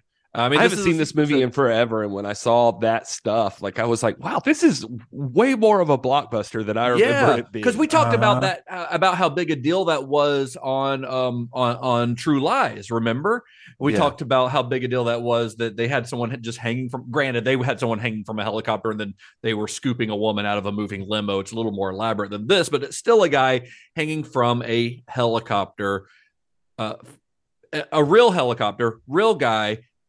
In a real city, like they're in downtown Los Angeles. Like they couldn't fake this, not if they wanted it to look right. So they just really did it. And the sequence took 2.5 weekends to complete, partially because they were only allowed to film on Saturdays and Sundays. They were only allowed to film on the weekends, just because of where it was, because it was literally like the downtown bustling business area of Los Angeles. Yeah. So they hooked the stunt double, a guy named Terry James, to the helicopter by 2 cables. 2 cables, because if one broke or something, then he would have another one and wouldn't fall to his death. And then the pilot could actually speak to James. He would say things like, hey, we're going to go up. Hey, we're going to make a dive. We're going to give this another pass, just to kind of give him a heads up on what was going on so that he could compensate however he needed to.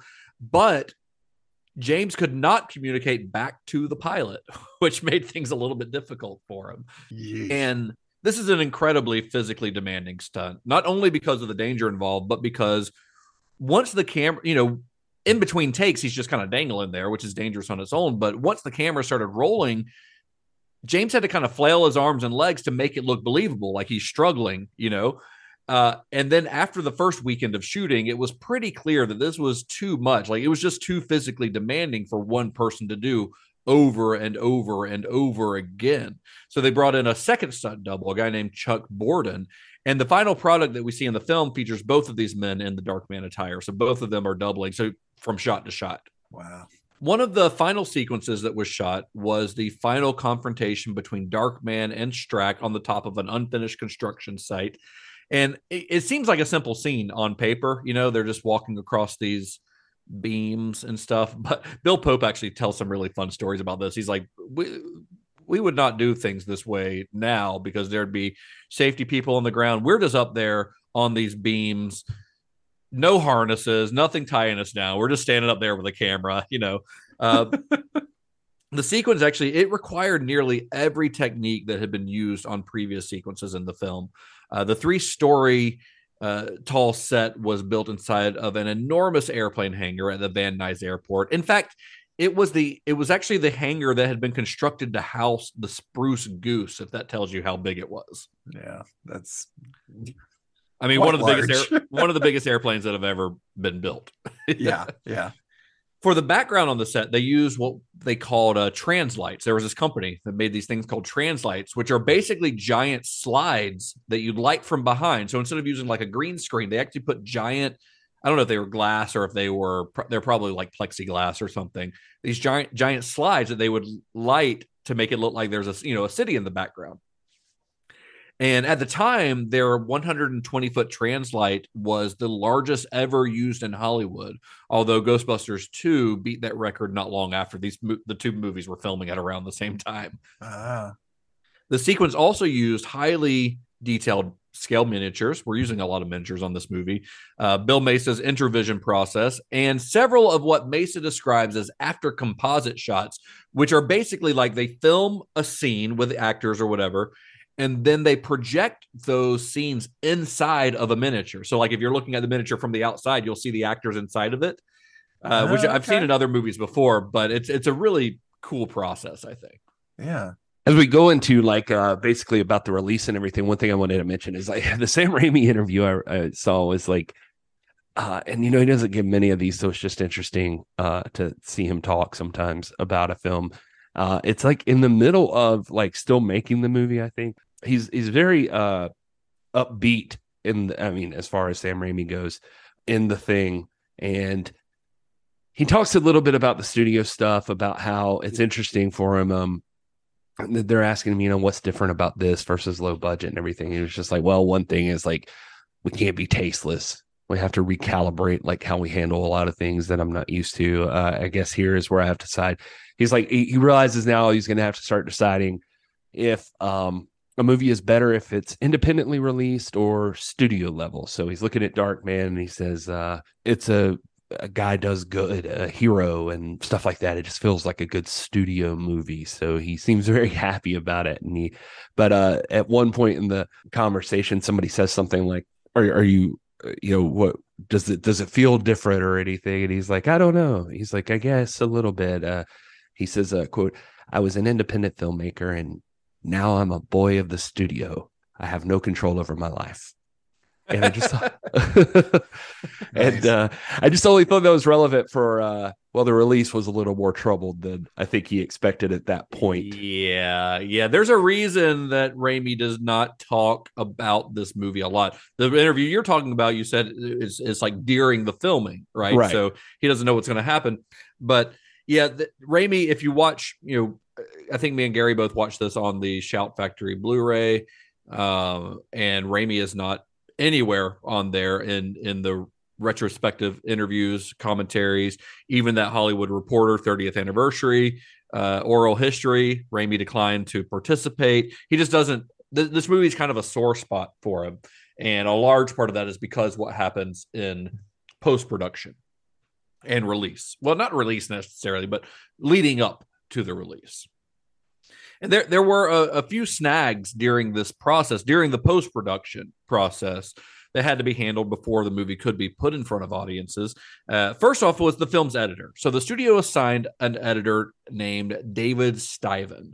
David Stiven spent 8 weeks assembling a rough cut, only for Raimi to find out that this guy was completely ignoring the director's storyboards. Remember, Raimi is really big on his storyboards. He knows exactly what he wants a movie to look like. It's all in his head. He knows exactly where this is supposed to go. So an editor, I think you actually talked about this last week a little bit, Gary.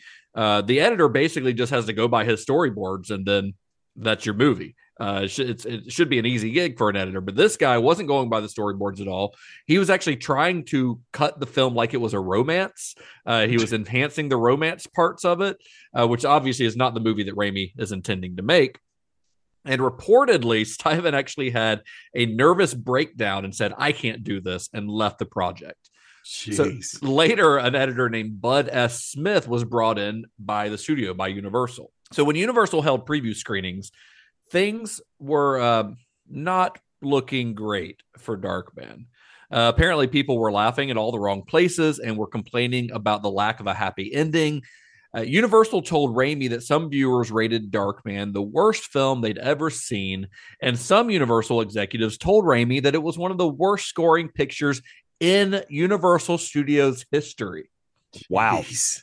Yeah, which sounds like an exaggeration, though I don't know why an executive would tell him that as an exaggeration unless you're just being a real dick. Yeah. But then they had a couple more screenings that were a little more positive. This was after some additional editing and the addition of Danny Elfman's score, which I fucking love. Danny Elfman's score in this movie. It's so good. But the film was never one that Tapert and Raimi had wanted to make.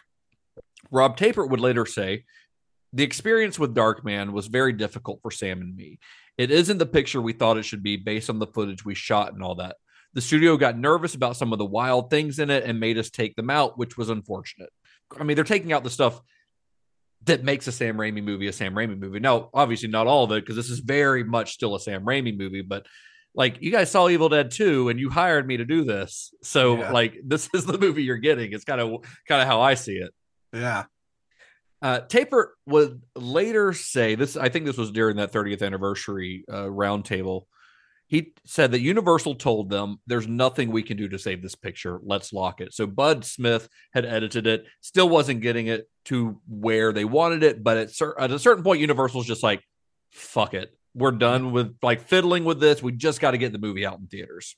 They were basically just giving up on it and releasing it so they could wash their hands of it and be done with this movie. Yeah.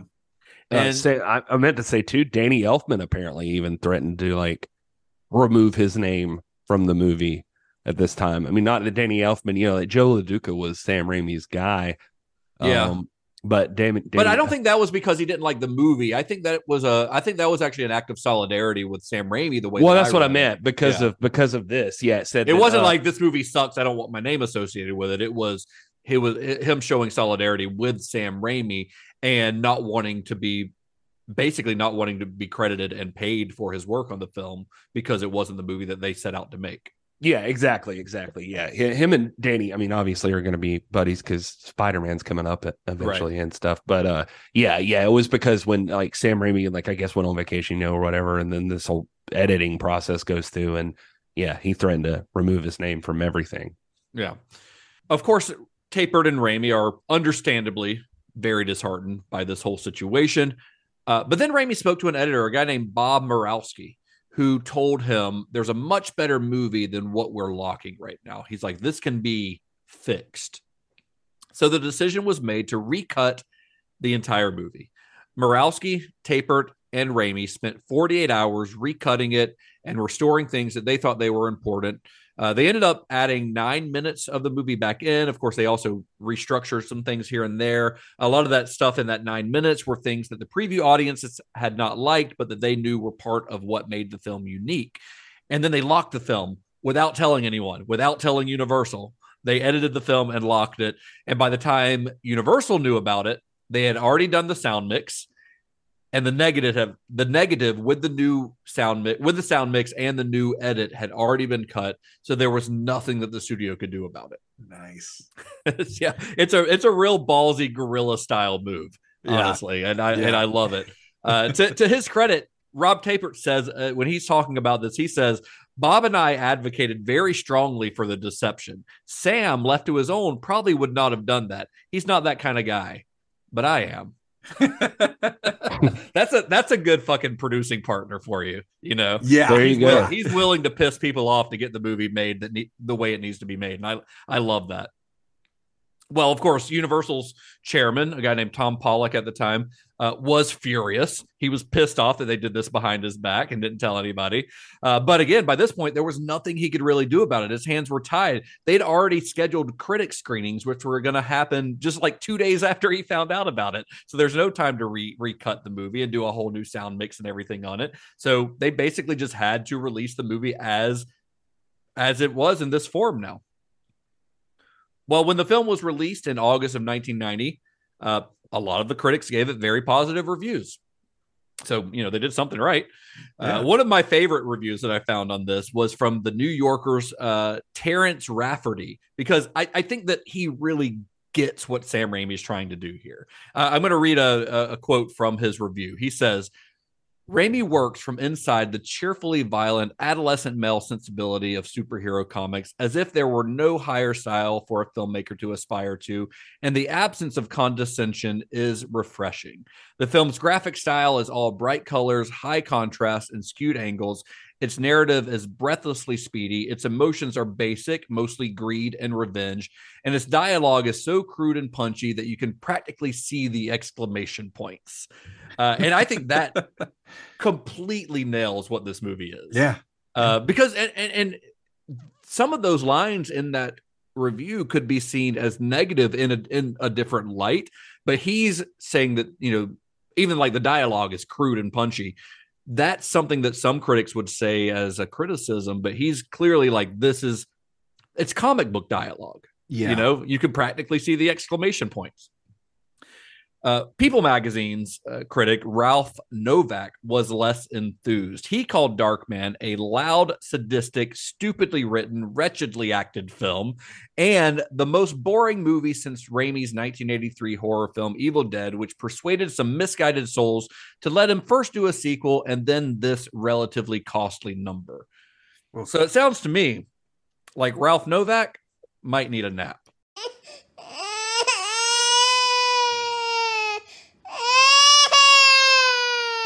Yeah, I mean, generally speaking, when you get a movie like this, you're going to scour the internet, and you're going to find people that definitely need a nap. How about Wild Hal, who says it's Razzie worthy? This movie deserves to be skipped. It's loaded with plot holes, devoid of logic, shady effects, and subpar acting. All actors, including Liam, were poor, and the story seems to be written by a kid. Don't waste your time on this. Majestically pathetic. Majestically pathetic. I like that turn of phrase, I'll be honest. That's I don't know how you can be pathetic and majestic, but I like the way it sounds. Let's see here. How about let's go with Mark Damore. I don't know. Anyway, says this is absolute drivel. Liam Neeson. No, I love this one because he keeps calling him Liam Neeson. Neesham. Sure, why not? Liam Neeson must have nightmares about this thing. One reviewer called it rather profound, but I think he was describing himself. The acting, including Neesham, is dreadful. The script is even worse. At least Neesham had the good sense not to return for the sequel. Do not inflict this flick upon yourself or anybody that you care about. I don't know how anyone doesn't have fun with this movie. Continue. Joey Stuka. Title of this review Joey Stuka. That's what I felt like too. That's the voice that you got to read this one in. Yeah, we did it on Evil Dead 2. You got to bring your Andrew Dice Clay voice in on this one. This is a rare blemish on the legacy of an otherwise great director. I think I went Tony Soprano a little bit. It's okay. A little Sean Connery. Yeah. It's well, I was going for like fucking AJ. Listen to me for a second. That's actually a pretty good Tony Soprano, Gary. Mr. Raimi, what went on inside your fucking head? I'm adding the fuckings myself. A great cast. As you do. And concept squandered by awful acting, overused cliches, and painfully bad script, while the producers were forced to take a bite out of this fetid turd sandwich. You should not, unless you like that flavor. Turd flavor? Yeah. So his review is, you'll like this movie if you like the taste of shit. That's his review. Right. Yeah. All right. Thank you, Tony Stuco. Joey Stuco. Sorry, Tony's his dad. What about Tyler Reese, who says it's the worst action movie he's ever seen? I guess success turned around for Sam Raimi in 2002 and 2004 with the two Spider-Man films. But first, he created this V-like character in this garage of a movie. That's what he says, garage of a movie. I like V for Vendetta, but not Darkman. If you want to see a badly burned vigilante in a mask, see V for Vendetta. Don't see Darkman. Is that the only reason that he's comparing the two? I guess so. They're both vigilantes and they're both burned up. Yeah. That's pretty much it. Jeez. That's it. Let's see here. This is Rocketeer Raccoon. Darkman is often cited as being the missing link between Sam Raimi's Evil Dead series and his own Spider-Man trilogy. But the truth is, this movie might as well stay forgotten and buried for its own good because it's utter garbage. This movie is an extremely dated mess with bad acting that is way too cheesy, and the story itself is terribly weak, and it's just all over the place. And then there's the cherry on top of this pile of mess, that pink elephant scene, which is by far the most ridiculous scene in the movie, and it's laughingly bad. is the best goddamn scene in the whole movie.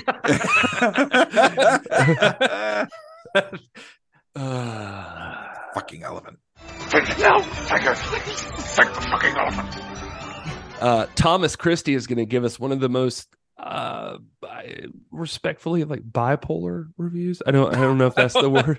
I don't know if that's the word. I don't want to make fun of. I don't want to make light of bipolar disorder. It just feels like it's a little.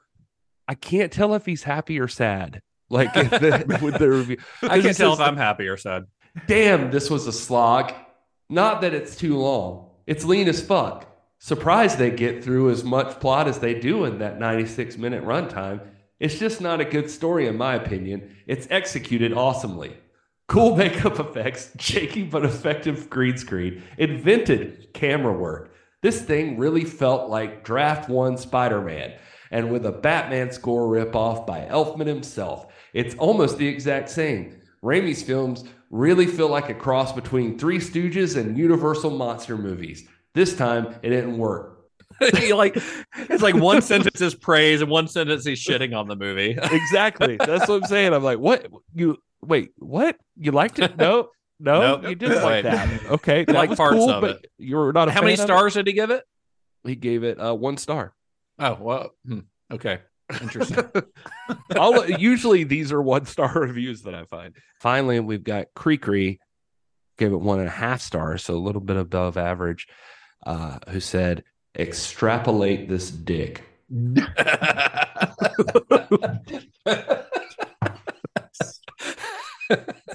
That's your new sign off now.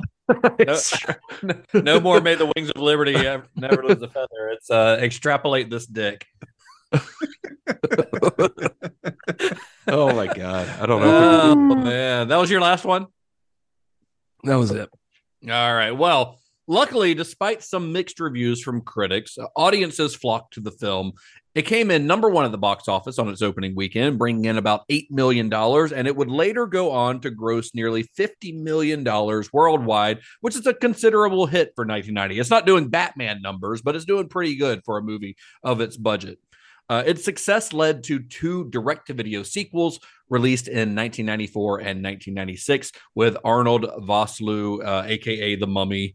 We all know him as The Mummy, replacing Liam Neeson as Westlake. And in at least the first of those 2, Larry Drake returned as Durant. In addition to these sequels, Darkman had its own comic book sequel. There are several Darkman novels. There's a Darkman video game, not to mention like a ton of action figures. I used to have a Darkman action figure. I think it was a NECA action figure, or maybe McFarlane. I can't remember. I don't know what happened to it. I probably sold it. But in 2006, Dynamite Entertainment published a crossover comic book called Darkman versus Army of Darkness, which saw Darkman face off against Bruce Campbell's character from the Evil Dead movies. Have either of you read that comic? I've looked for it. I think I remember seeing it on the shelf and going, "Oh, I want to get that, but not this time." And then you just never did it. Yeah, I just never got it. Yeah, I would like to read it. I mean, there are a lot of Army of Darkness like crossover comics in that universe. Oh yeah, there's a ton. Mm-hmm. In 1992, Universal financed a 30-minute television pilot based on Darkman with British actor Christopher Bowen as Westlake and Larry Drake once again returning as Durant. The pilot was unaired and never got picked up, although you can find it on YouTube, and I did watch it, and it is bad.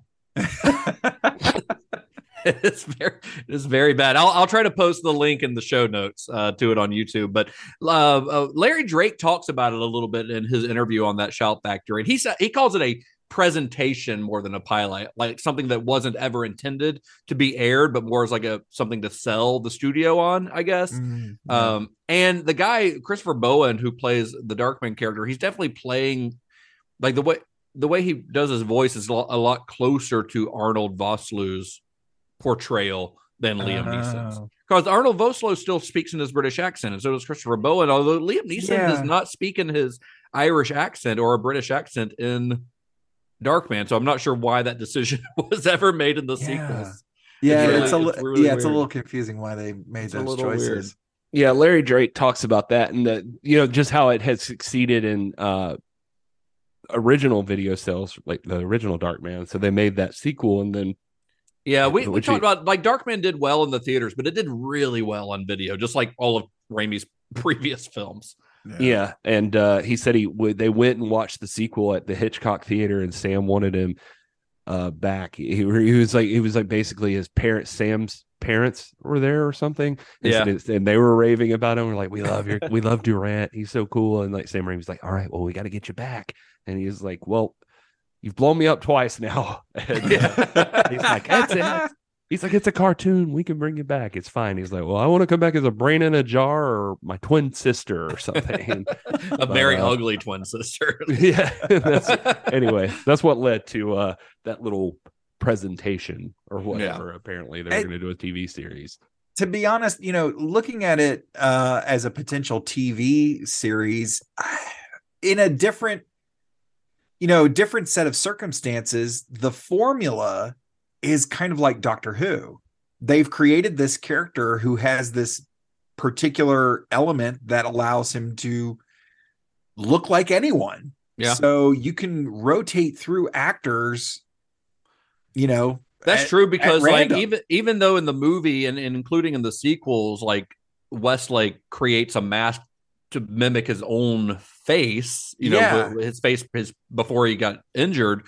You could really you could write in a reason for him to not, like, maybe he's a fugitive or something and he can no longer look like himself, so he has to create a whole nother mask, and then you could recast the role if you needed to. I mean, but as it's much honestly as not you a bad want. idea for a TV show. Like a Darkman TV show could definitely be really good if it were done right, I think. Yeah, I think maybe because I just, we just covered Doctor Who on Computer Resume, but that hit me, and I was just like, oh man, this could have been a really big thing. Yeah, I mean they're talking about doing a legacy sequel to this as well. I mean, earlier this year, just a few months ago, Liam Neeson said that he'd be interested in doing a legacy sequel, which would be kind of like Halloween 2018, where it ignores the part 2 and part 3, and there's just a sequel to Darkman, where Darkman for the last 30 years has been running around as a superhero. It could be like the Dark Knight Returns of Darkman. The Darkman Returns. Oh, yeah. Oh, could be cool. And so apparently Neeson is interested, and Raimi has started talking to Universal about the possibility of producing a sequel to Darkman. So that's awesome. We'll see if that actually happens, because these my kind of fucking money. And Liam Neeson's not getting any younger. I mean, he's pushing 70 now, I think, right? So yeah. Well, before I go off on my own tangent about how much I love this movie, I actually want to give the floor to Todd. Because, okay, me and Gary and Todd, we're all big comic book fans. I think it is safe to say, though, that of the three of us, Todd is the biggest comic book fan. I don't think any of us would argue that. I mean, it's not a compliment. It's just you're the bigger. I'm taking it as such, Justin. I don't get many compliments on the show, so I'm taking that. Well, I do know for a fact that Todd has been stoked about us talking about Darkman ever since we even started talking about the possibility of doing a Sam Raimi series, which I think was like something we've had planned since we started this podcast 2 years ago. Of course, Darkman isn't based on a comic book, but it feels like it's based on a comic book. So then I have to ask you, Todd, what is it about Darkman, as a fan of comics and as a fan of superheroes? What is it about Darkman that appeals to you? It ticks so many boxes. It's just kind of, if you're into kind of some gruesome horror type stuff with like really unique looking gooey type prosthetics and effects and stuff like that, this is your movie. If you dig the revenge superhero type thing, this is your movie. If you dig just big over the top performances, this is your movie. Do you like stunt work? This is your movie. Like, you want a comfort movie? Oddly enough, this is your movie. It's, I mean, my wife will tell you the story of my wife. When she and I first got together and we moved in together, this was a white noise movie for me. She had never seen it. And I was like, hey, do you mind if I put on a movie? It helps me go to sleep. And she's like, yeah, sure. And I popped in Darkman, and the first scene is the dude getting his fingers She's cut off. like, and how the she's- fuck do you fall asleep to this? Yeah, she goes, what the fuck is this movie? And she still married you. And she still, the funny part is, after that scene, she turned to say that to me, and I was already asleep. Like, That's funny. This is one of those ones, I've mentioned it a bunch, that a lot of my movie viewing as a kid was done on television. My family wasn't big on going to the theater. We didn't have enough money for any of the premium channels or anything like that. So I saw this probably with commercials, formatted to fit my screen, that sort of thing. But I just fell in love with it. It's a little bit of The Shadow. It's a little bit of Batman. It's a little bit of comedy. It's a little bit of horror. It's a lot of bit of action. And man, it's so great. I have one more personal story connected to this film. And I mean, it's not really any, thing, too shocking or anything, but like, I remember I was at one of my first jobs. I was working at the YMCA, and I got like a really bad cold. I'm totally congested. My voice dropped like 3 octaves. It was bad. And one of our members came in and he goes, ooh, you sound pretty rough. I was like, yeah. He goes, you need some Rock and Rye. And I was like, I don't know what that is. He goes, go to the liquor store, ask him for Rock and Rye. And I said, okay, fine. So I actually worked the early shift at the YMCA. So my shift was done at 10 a.m. So I walked into the liquor store looking like a raging alcoholic who's like, I gotta have Rock and Rye. But I went up to the guy. I was like, hey, do you have Rock and Rye? And of course he heard my voice. He goes, ooh, you have a cold? I said, yeah. He goes, listen, I'm going to tell you how to prepare this thing. And he walked me through the steps, and I went home with a pint and did exactly what he told me. And I was like, well, I'm going to sit here and drink this. And while I'm sitting here drinking this, I popped in Darkman. And of course, drank the entire pint of Rock and Rye. So I was pretty young and didn't drink a lot. So by the end of the movie, I'm hammered drunk.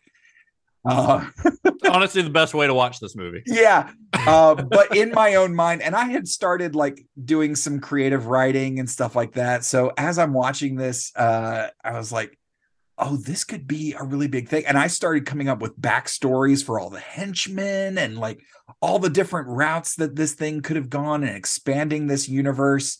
And those were the thoughts as I face planted into bed, and woke up about 4 hours later feeling like $1 million. Like my cold was gone, and I had some great ideas for Darkman. It's so weird that Rock and Rye was such a thing. Like, I remember my parents, who I grew up in a fairly strict evangelical household, and they did not drink, and still to this day do not drink. Yeah. And there was still always Rock and Rye, just in case somebody got a cold. Yeah, I remember moving here. When I first moved here, I got sick, and my dad gave me Rock and Rye. It's super weird. Is that a Southern thing, or is that like a thing everywhere? To be honest, like, I mean, I don't know if it was like specifically Mr. Boston's, but if you go and like Google image search, you can find prescriptions that doctors wrote their patients with Rock and Rye. Oh, it started in like the late 1800s. I remember looking this up one time. It was like pharmacies stocked Rock and Rye. Yep. For colds. It was taxed less than regular liquor too, because it was considered, pharmacies stocked cocaine at one point too. So. Well, I'm just saying. So like their profits were like off the chain, because they were just like, they didn't have to pay as much tax or anything because it was like medicinal. And listen, I'm going to do a video. It does nothing. Do a video probably this coming week. I feel like it's definitely like a placebo.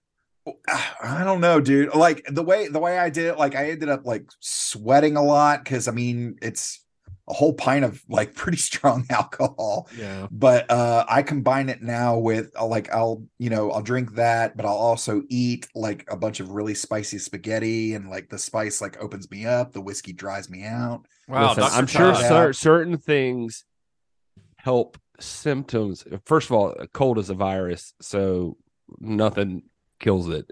Right, right, yeah. Let's fighting but- those symptoms. Yeah. We have not, But- listen, Cinema Shock guys have not discovered the cure for the common cold. We're not giving medical We are advice. not medical No, professionals. we are not medically trained professionals, and But should not be apparently considered rock and such. rye and spicy spaghetti are the way to get during a cold. Well, all right, Yeah. back to Darkman though. So, but yeah, Todd, I mean, that's kind of, I kind of assumed that this would be something that appealed to you largely because it does feel like almost like a Batman story. Very I much. mean, not his origin, obviously, but he's a very like Batman-esque character. He's by necessity, he is a creature of the night. He has Oh, to yeah. only go out at night like Batman does, Yeah. But I think what's interesting You is say that, but he definitely puts on those fucking faces and spends a lot of time out during the day. yeah, he does, but canonically he is supposed to only be out at night. That's why He's called Darkman, but he be walking around in daylight. He does. The original superhero movie, and what I mean by that is original superhero, like not one that's based on an existing property, are kind of rare. Yeah. I mean, there are others. Some of the other ones are good, some not so much. You've got like Meteor Man, which I would put under the not so much category. You've got M. Night Shyamalan's Unbreakable would be one. The Incredibles, the Pixar movie, The Incredibles. Yeah. Blank Man. James Gunn's Super. Hancock, Chronicle. Like there are a lot of them, but for some reason, a lot of these movies get left out a lot of times. They get left out of the conversations during discussions of like best superhero movies. Like you're never going to see, anytime there's a discussion about best superhero movies, you're never going to see Darkman or Super on there, even though they are superhero movies, and that's presumably because they're not based on an existing property and there's no built-in fan base for them.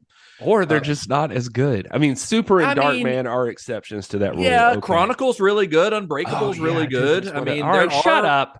There are good movies. There are good ones, and there are a lot of really bad superhero movies too. I mean, prior to Darkman and prior to Tim Burton's Batman, I mean, superhero properties were being sold left and right to like low budget studios. Like Albert Pyun made the fucking Captain America movie. He's like low budget canon films.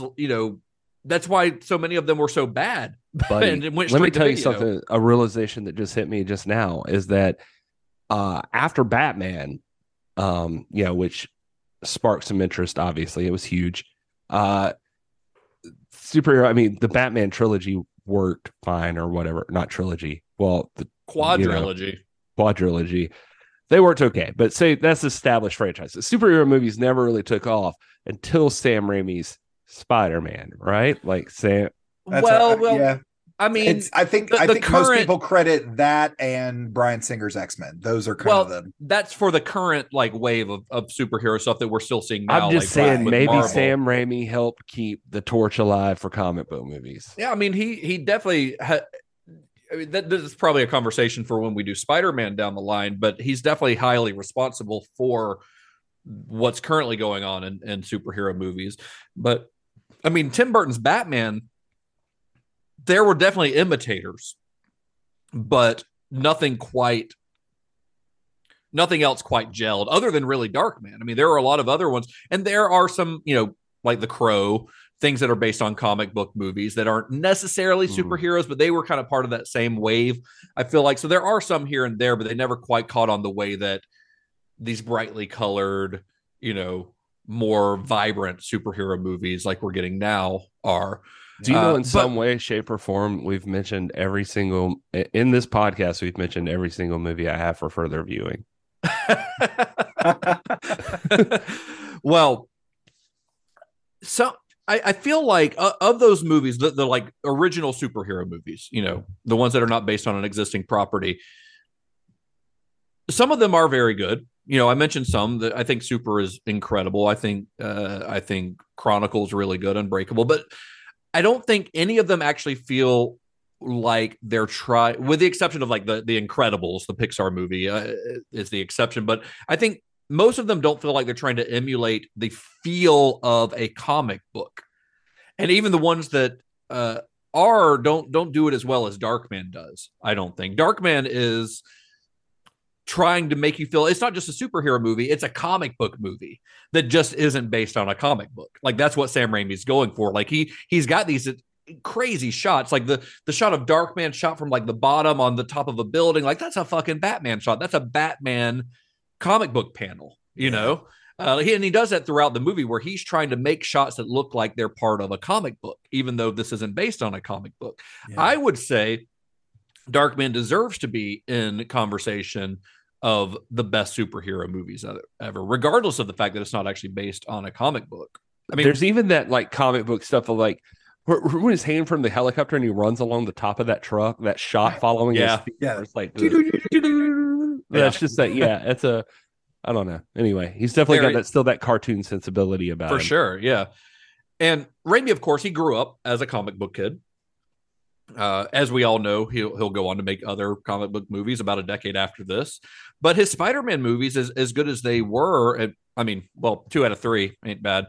They don't, I think, meld with Raimi's aesthetic in the same way that Darkman does. I mean, there are glimpses of it, especially in Part 2, especially in Doc Ock's big horror movie scene. That's the big Sam Raimi scene in that. But Darkman feels like a Sam Raimi movie, like what we think of as Raimi-esque, beginning to end. Yeah. I mean, coming off of Evil Dead 2, Raimi coming off of Evil Dead 2 and going, I'm going to make a superhero, and I'm going to make a superhero whose skin just melts off of his body. Like that just feels right. Like that just feels like the next logical move for the guy who made Evil Dead 2 to go to when he makes a superhero movie, you know? Like this, do you guys feel like this is more Raimi-esque than his later superhero movies? Oh, for sure. Yeah. There's enough Raimi-isms, even small in part, in Spider-Man and certainly in Doctor Strange, where they are specifically superhero movies. But you kind of have to look a little bit closer to get those Raimi-isms. When certain scenes like the Doc Ock scene or the zombie stuff in Doctor Strange, they almost stick out a little bit more within the surrounding movie, because the rest of the movie doesn't feel as much like the guy who made Evil Dead made this movie. I even say that for the original too. Like I was just thinking of Green Goblin stuff, like the sleep, or I don't know, just like the weird scenes with Willem Dafoe as Green Goblin, where like now after watching so much Sam Raimi, I'm like, man, it really is like you can tell Sam Raimi's in there, but that some people watching it outside of that context might be kind of like, that's a weird. It's a weird moment. Weird choice. Yeah. And we keep calling Darkman a superhero, but he's not exactly a superhero in the way that we normally think of superheroes. Right. Because Darkman is a pretty hard R action movie. I mean, it is gruesome. Like his makeup alone would not be allowed in most PG-13 movies unless it's a Marvel movie, because the stuff in Doctor Strange is pretty gruesome as well, but they get by because they are a $1 billion company and they can do whatever they want with the MPAA, but we won't get into that right now. Same thing with Christopher Nolan's Batman movies. Those are R-rated movies that got a PG-13 rating 100% because they're Batman.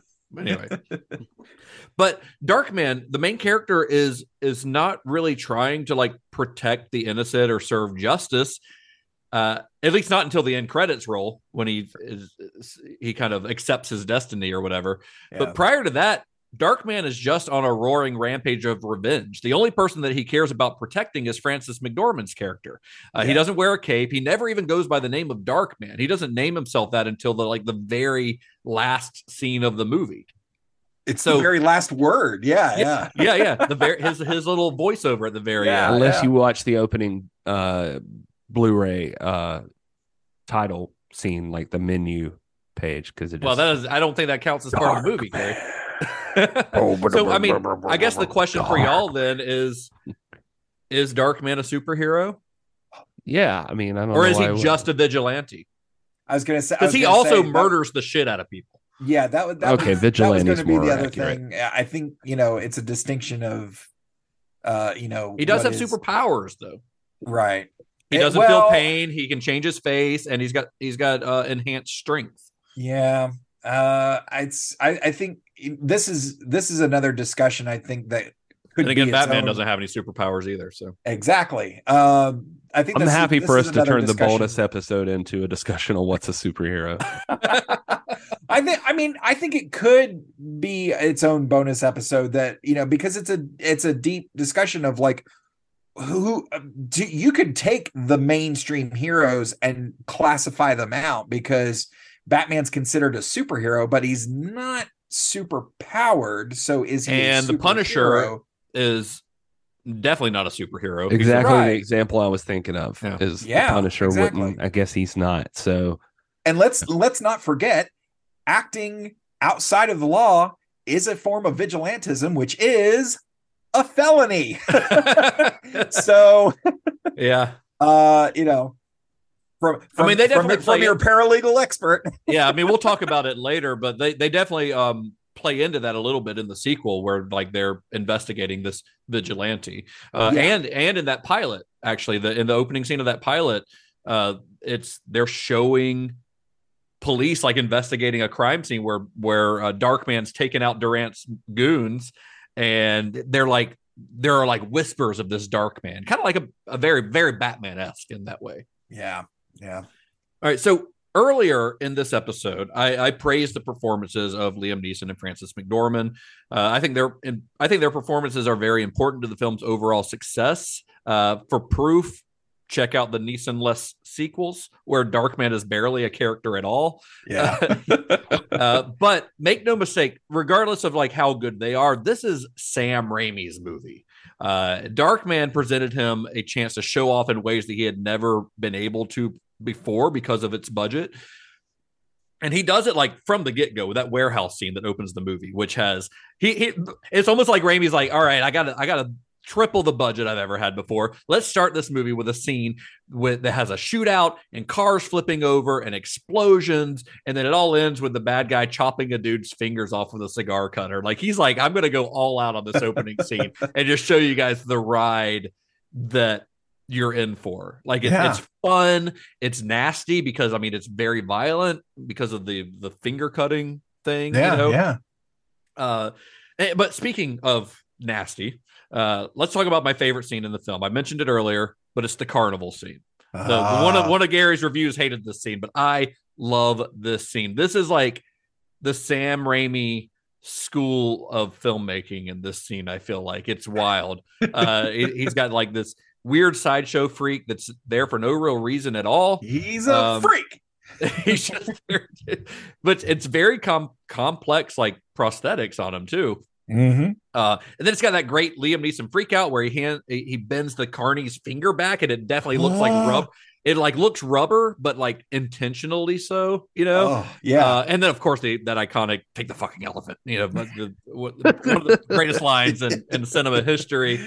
And I love he does it in this scene, but he does it in other scenes. This back projection thing that Sam Raimi does. Yeah. Where it zooms into Liam Neeson's mouth or his eyes. It's got all this wacky stuff going on behind him. He actually did that in Crime Wave a little bit too. Remember, like when the guy's getting electrocuted, and it cuts to the scene where it's like this kind of cartoony, like electrical thing around his head. He's doing the same thing here, but he does it more here than he does in any other movie. But I mean, it's just weird, very weird decisions that I feel like not a lot of directors would do because it doesn't make a whole lot of sense, but it looks cool. It's one of those things. I mean, Darkman is a pretty zany movie overall, but the sheer like slapstick chaos of this carnival scene is just, I think that's just Raimi at his best. Yeah. And then it ends with Liam Neeson's face bubbling off, which is a great way to end the scene, which I love that effect so much. I mean, that actually makes me think, is Darkman a body horror movie? Ooh. I mean, it's clearly like got some elements of body horror. It's got some body horror stuff going on. It really does. I hadn't thought about that until just now. But with the face melty stuff, that's very like Cronenberg-y, that's very body horror. And I think bringing in the brother to make sure some of the medical stuff holds a little bit of water, and then them going to get David Copperfield's folks so that we can see the process of the machine itself making the thing, I think lends to the legitimacy of what he's doing in his lab. And I think it could easily be qualified as a body horror. I think so. I mean, it's got body horror elements, I guess is the best way to say it. One of the things that I saw was that people kept referring to it as operatic, and it was a thought that I had in my head. And if you listen to a couple of the lines of dialogue from Liam Neeson, you can it's almost a little musical. I can see that. What is it about the dog?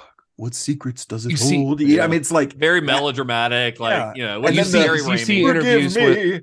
You see interviews with Liam Neeson, he definitely describes it as like part of what interested him was that it felt very operatic. So he was definitely thinking about that. Which is like Raimi's thing. I mean, that's the same thing that he was going for. Well, when Joe LaDuca was scoring Evil Dead 2, Jello, he was going for something very big, and he described that as operatic.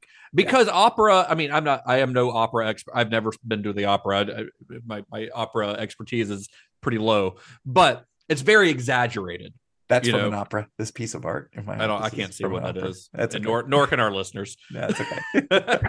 But it's very like over the top, very big, very extravagant, and that's very Sam Raimi. Everything's big and over the top and extravagant, at least on these films. Obviously, he gets into some films later in his career where he reins it in a little bit. But that's what we love about Sam Raimi is that over the top quality, And here comes another Batman comparison.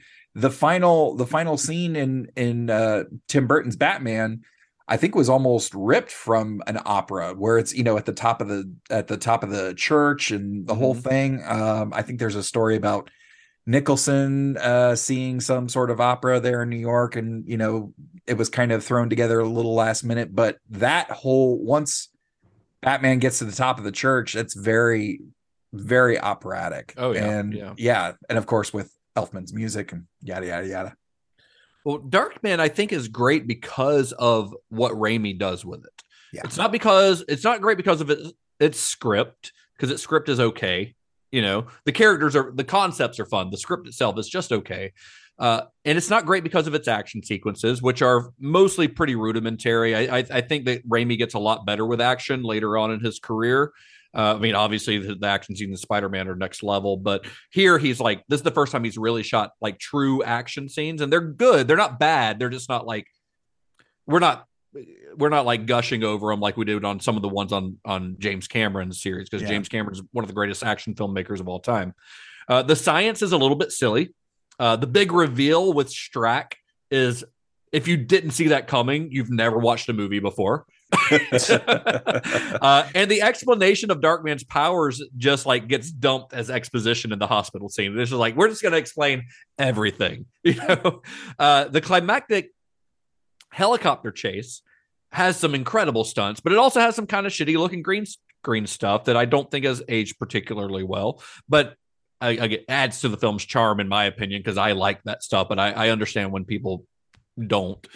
But what makes Darkman work so well is Sam Raimi, because he's got a very unique style. He's got a very unique vision, and he brings something to Darkman that has never been seen in the superhero genre prior to this, or really after this, even in his own superhero movies, In an essay that he wrote on the film, a writer named Jacob Knight, he was writing for Birth Movies Death, R.I.P., but Jacob Knight's a great writer, and he wrote a little essay about Darkman that I came across, and I think he said it really best when he described Darkman as the product of pure imagination, punch drunk on cinema instead of intellectual property. And that's, I think, something that is I hadn't thought about with this movie, is that Raimi is able to do some shit with the Darkman character that he would not have been allowed to do if he had the Batman or the Shadow or something like that, because there's no baggage.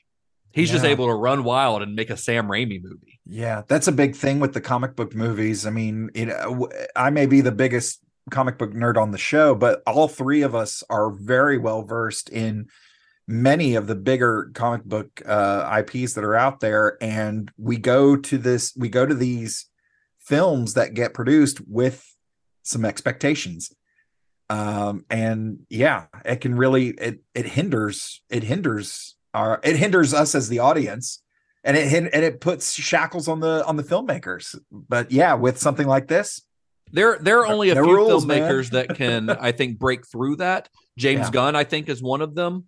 Right. Tim Burton was able to do it with Batman, but that's rare. And it wouldn't be able to be done today with Batman, I don't think, even though, I mean, the last Batman movie that came out is pretty amazing, I think. But a lot of times, like, especially in Marvel, they are really shackled, like you said, by the property. So they're not able to really make like they're not able to be an auteur, which is what Sam Raimi is. Yeah. Well, you're finally seeing, like, I mean, with stuff like Marvel, that it feels like they're starting to open up a little bit more, and it's probably after they've had the success that they've had. So, like Sam Raimi's Doctor Strange, you can definitely get a lot of Sam Raimi in that movie. But, yeah, they are opening it up a little bit more, and because I think that they've learned a little bit. I think James Gunn's Guardians of the Galaxy was a big part of that, because he was able to make a movie that fit within the Marvel mold that's still very clearly a very personal James Gunn movie. And then he did even more with, I think, the Suicide Squad, and now he's heading all of DC Films, which good for him. Yeah, which is awesome. But for the first while on those Marvel movies, like, they all really did feel the same, and it's because they were trying to make them all feel the same. It was very intentional. Yeah, and I get it for them. I'm not going to totally crap on them, because it's obviously a formula that worked. It's working. They're making billions of dollars, right? So they kept it, like, secure to what they knew they could get away with. But now, especially since Disney Plus has come along and you can open yourself up to lots of shows and everything else, they're giving more creative freedom to things. And I'm sure that a guy like Sam Raimi, the only reason he signed on probably was the fact that he could have a little more opportunity with Doctor Strange than he would working have on a very previously. big canvas. Yeah, you do think back and regret things like this is a whole other podcast again, but like things like an Ant-Man by Edgar Wright or something like that, although those have done fine on their own too. So it's just, a guy like Edgar Wright could bring a lot to the Marvel universe, but it's he probably is the same way. He's like, I got my own voice, I got to get in here. So yeah, exactly. I'm everyone and no one. Everywhere, nowhere. Call me Darkman. All right, guys. So I guess it's the time in the show where we get into further viewing. This is where we kind of like pair another movie with, in this case, Darkman, the movie we're talking about, with something that would make a good double feature with the movie that's our subject. So let's start with Todd today. What are we pairing, Todd? I think because this is another one that Justin's not fond of it, but this is just another little gem of a movie that it just warms my heart in the special little places. And I love 1994 The Shadow. We've already talked about it a couple of times here. Yeah, it's been mentioned to be plenty of times. Fair, I have not seen it in years, so it might be worth me doing a revisit. I was going to say, take another look at it, because we've already mentioned, Alec Baldwin. You got Penelope Ann Miller. We mentioned Kindergarten Cop earlier. She plays Dominic's mother. Oh, I know. So there's another connection there. Peter Boyle is amazing and hysterical. Ian McKellen. Oh man, I totally forgot Ian McKellen was in it. Yeah, I mean, at the time, I wouldn't have known who he was. Right. This was obviously long before the X-Men movies and long before the Lord of the Rings movies and all that. But you've also got Jonathan Winters and Tim Curry. Like it's what a cast! It's a really fun movie. That's a hell of a cast, honestly. And it kind of, I think if we're talking about Darkman and Batman, I think somewhere in the middle is The Shadow, because I think there's a little bit there's more of a polished comic book feel to this, and the look of Darkman and the look of The Shadow are almost identical. yeah But I mean, you got this really earnest performance from Liam Neeson. Oh man, I thought you were going to say an earnest performance from Jim Varney. No. That's a different discussion. But Alec Baldwin, it's Alec Baldwin. Like you can see the funny side, the heroic side, the action side, and it's all in there. It's all in that performance, and I'm on board for it. I think this would be a great double feature. I'm not going to disagree. I mean, even though, like I said, I have not seen it in many years, I think it's a good choice for a double feature with Darkman. Give it a second look sometime. That kind of pulp hero, Yeah. I can see that. Maybe I'll rent it or something here soon. How about you, Gary? Well, I'm gonna say movies that we've already talked about. I would say like RoboCop is one I thought of. Mm-hmm. Also, The Crow, and I guess very good. Vaguely, I think may have mentioned this, but also starring Bruce Campbell, Maniac Cop. I feel like would actually kind of interestingly work in here. Nice. Yeah, I can see that. Why Maniac Cop? Well, I don't know. I was thinking of like vigilante. And I know that it's a little more twisted in Maniac Cop, the original, but it just like the guy's murdered. I don't know. I think it was basically just the guy's murdered and comes back, but something about the feeling of that movie, like his face is all fucked up. Yeah, but also like I feel like the cinematography, really. So I mean, it's never as big as Darkman by any means, but it feel like I don't know. I just feel like you could watch them back to back and it would feel similar. I mean, I think the most obvious pick here is Tim Burton's Batman. That almost goes without saying, Yeah.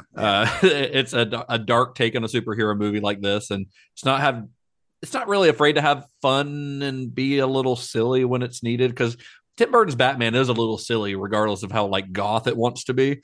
Yeah. Plus, it's got that Danny Elfman score, which I know one of those reviews said it was a ripoff. Darkman's score was a ripoff of Batman, but no, that's just like what a Danny Elfman score sounds like. Yeah. That's just his style. But the two do have a similar vibe, even if Darkman, I think, leans into its cartoonishness a little bit more. But that's fair. The other ones I thought of, if Batman's a little too obvious, then these are actually some similar ones to what Gary was saying, so we're kind of on the same page. But I thought of Alex Proyas' The Crow, which is another. It's not as fun. It's a lot more serious than Darkman. But it's another dark tale of revenge. But I think they could work as a good double feature. And then the other one, another tale of revenge against the people who created you, just like Darkman. And it's one that Gary mentioned. It's one that we've talked about on the podcast before, but I think Paul Verhoeven's RoboCop and Darkman would make a great double feature. So I hadn't considered that one, but that is great. Yeah. So I'm glad that me and Gary are very much on the same page here, because I think Darkman and RoboCop are both very over the top. They're both a little bit silly. They're both a little bit grotesque. RoboCop's very grotesque. Oh yeah. In the gore and stuff. And I don't know, they just feel very similar, even though one's set in like modern day LA and the other one's in futuristic Detroit.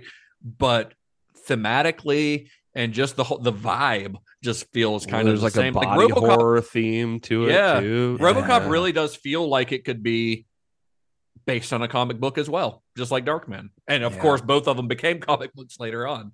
Yeah, RoboCop was definitely my number one, and it just has that same like the protagonist is like disfigured and like just struggling with their own humanity, and it's a really good. I think those would make a really good double feature, and of course there are plenty of other ones you could choose from, because there are lots of other things that came from that post Batman glut of superhero movies, like The Shadow or The Phantom. They both shoot somebody in the dick.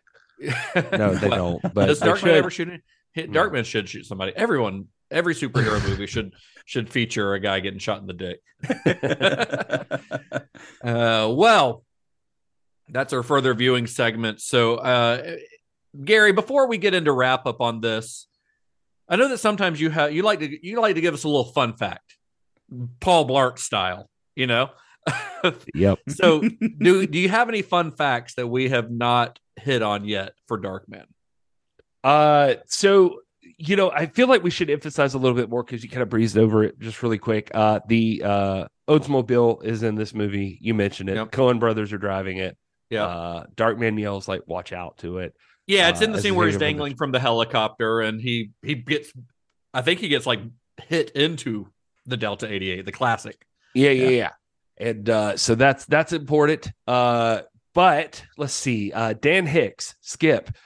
He doesn't die in the movie, really. Like, you just assume he's finished off. He actually had a whole death scene worked out, and they filmed it. And for some reason, it was lost to the ether. It was basically like Darkman shows up to his room, and I think Raimi steals this line, but he's just like, "Tell me what you know," and he's like, "I've already told you what I know," and he's like, "Let's pretend you didn't," or something like that. I don't know. Yeah. Anyway, the guy gets thrown, like he talks about, like, they had the whole set where like the walls were turned in the set to like make the floor, because they drop, like he drops the guy through. He drops his leg like through the hole, like, but it's really like Darkman takes him by the neck and throws him through walls, basically. And so he was describing how that was filmed. But anyway, I just thought it was interesting, and they cut it out because Like the set was turned, like when they did the Bruce Campbell getting all the blood thrown at him, and Exactly. Evil Dead 2. Okay, That's exactly right. Yeah, and they drop the guy through the holes, but it makes it look like when Darkman like throws he's him, he just flying throws through. Yeah. That's cool. I'd like to see that. And there's apparently a scene too. He holds him up on the neck against the wall, and he like punches around his head to try to get information out of him. But according to him, you could see some like hydraulic thing they had in his arm where it was like hitting the wall, and it fucked it up. They never used it. Liam Neeson says he still has his hat and short from Darkman. He hangs on to that. He stole them. Yeah. He also had a fear of heights, so they filmed some like green screen stuff with him like hanging, and Sam told him not to worry about it, and they left him 50 feet in the air, and he like didn't realize it until he like looked down and saw he was 50 feet in the air, hanging from the helicopter, and he said he was frozen, completely frozen, ruined everything. And Larry Drake, on the other hand, it's his very first helicopter ride, and he said Sam sent him up alone the first time when they first got the helicopter, and just to see, Larry Drake believes, to see if he would barf when stuff happened. And he said the helicopter started doing weird shit. He said he remembered just like being above a freeway, like sideways, looking down at the street right directly below him. Oof. And it was like a lesson in centrifugal force, he said. Like, he was just like, I'm only in here because he's like, I've got the seatbelt, but he's like, I'm in here because of centrifugal force. But he loved it. And he said that Sam, after that, would always be like, you want to go up in the helicopter? Let's go up in the helicopter. And so there was that. This was the first direct-to-video release that Universal ever did. Or I'm sorry, part 2 was the first. I was about to say, this is not direct to video. Because of the sales of this one. Sorry, that's what I meant to say.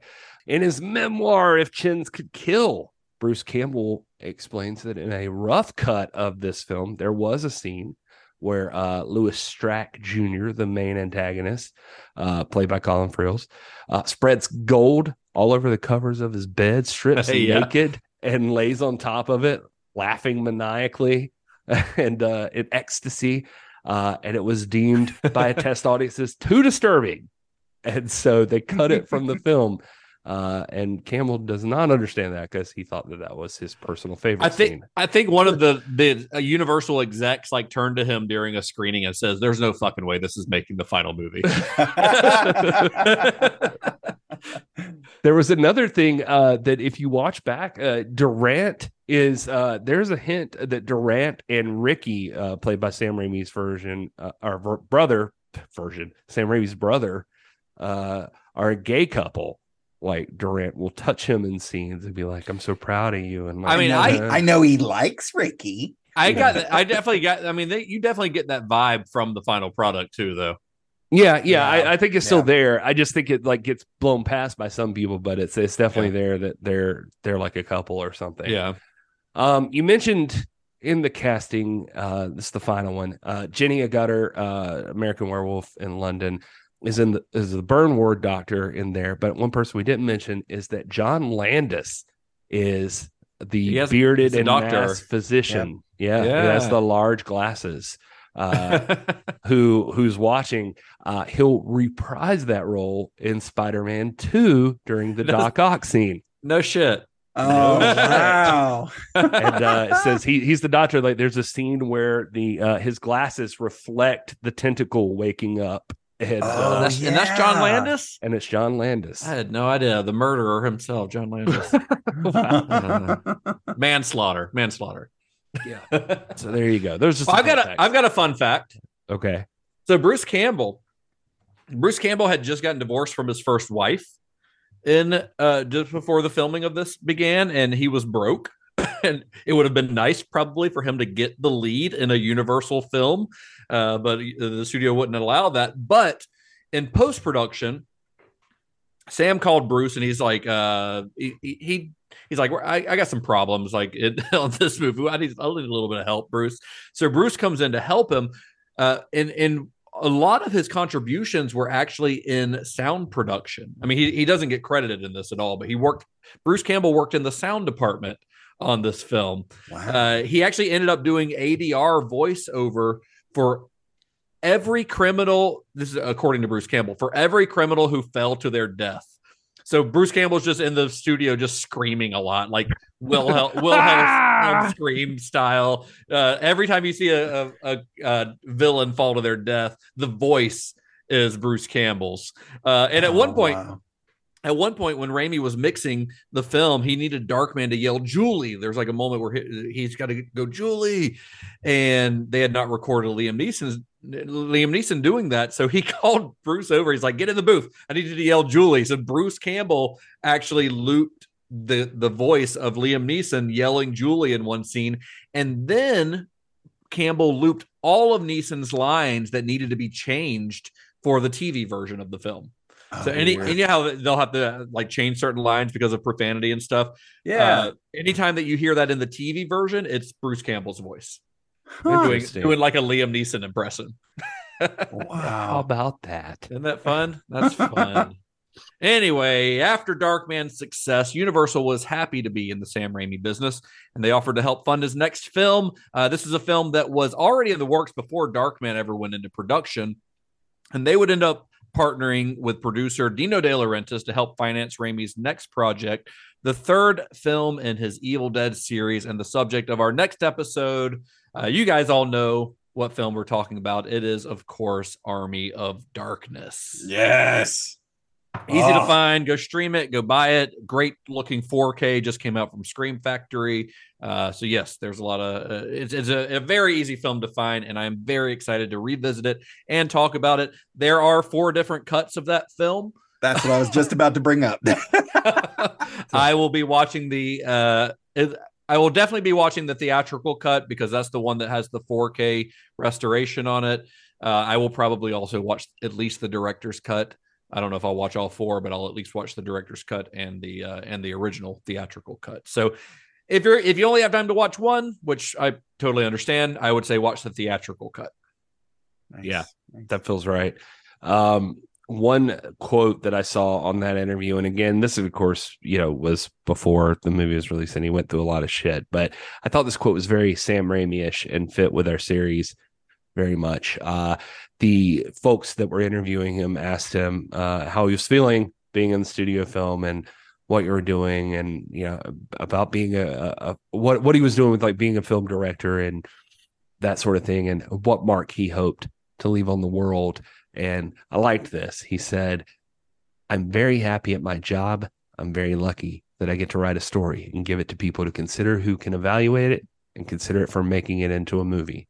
I have an opportunity to entertain people. I'm honored. It is a much coveted job, and I hope I don't mess it up.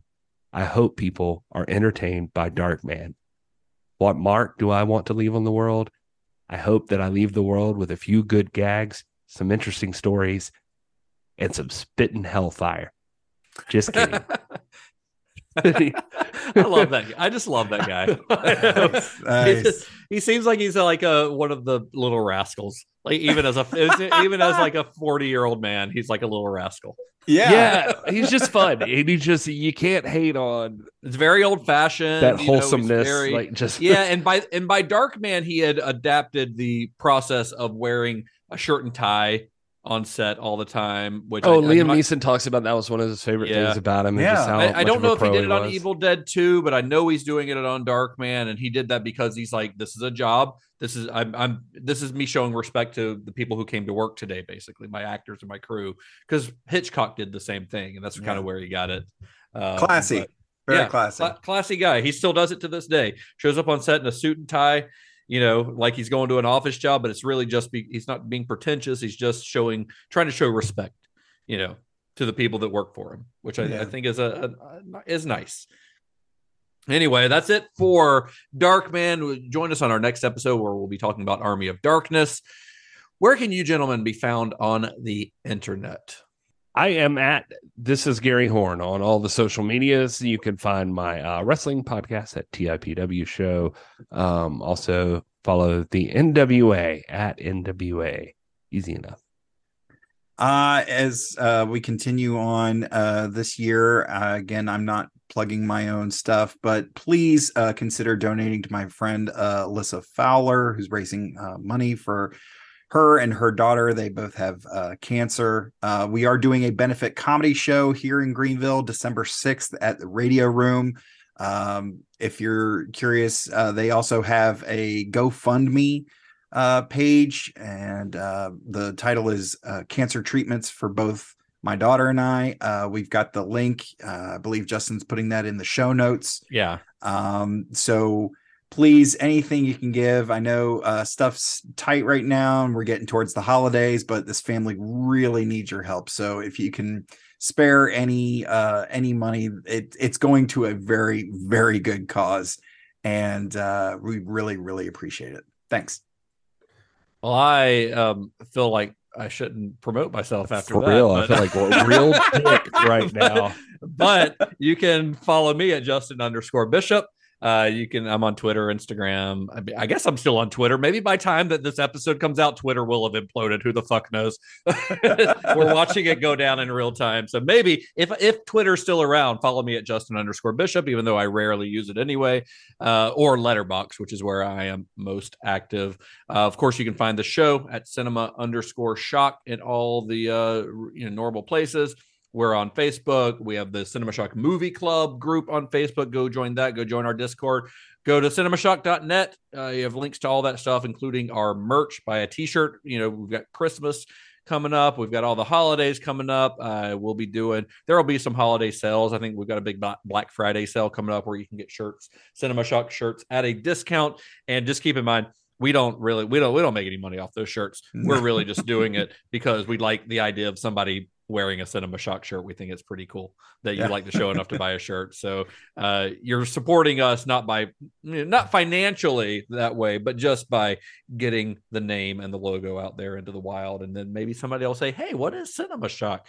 And then you say, hey, it's my favorite podcast and you should listen to it. Of course, you can also find all of our episodes on our website as well. And until next time, may the wings of liberty never lose a feather. What was the other line I was supposed to say? Extrapolate this dick. Oh, yeah. That's what you're saying. May the wings of liberty never lose a feather. Extrapolate this dick. And be excellent to each other. When I was young, my father made me work high steel. Just me and Johnny. No one else crazy enough to run around up here against the wind. $4.50 an hour. Call me crazy? Sometimes I miss it. Life on the Keys. 5 inches wide, 650 feet down. What a bizarre monologue to choose. I gotta keep you guessing.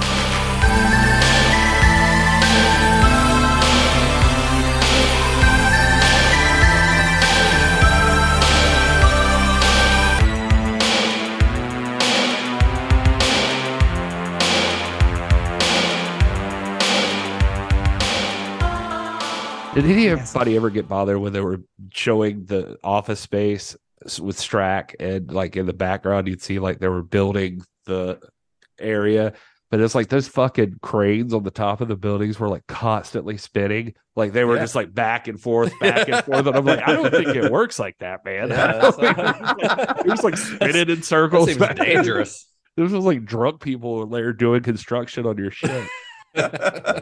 Anyway, all right. Thanks, everybody.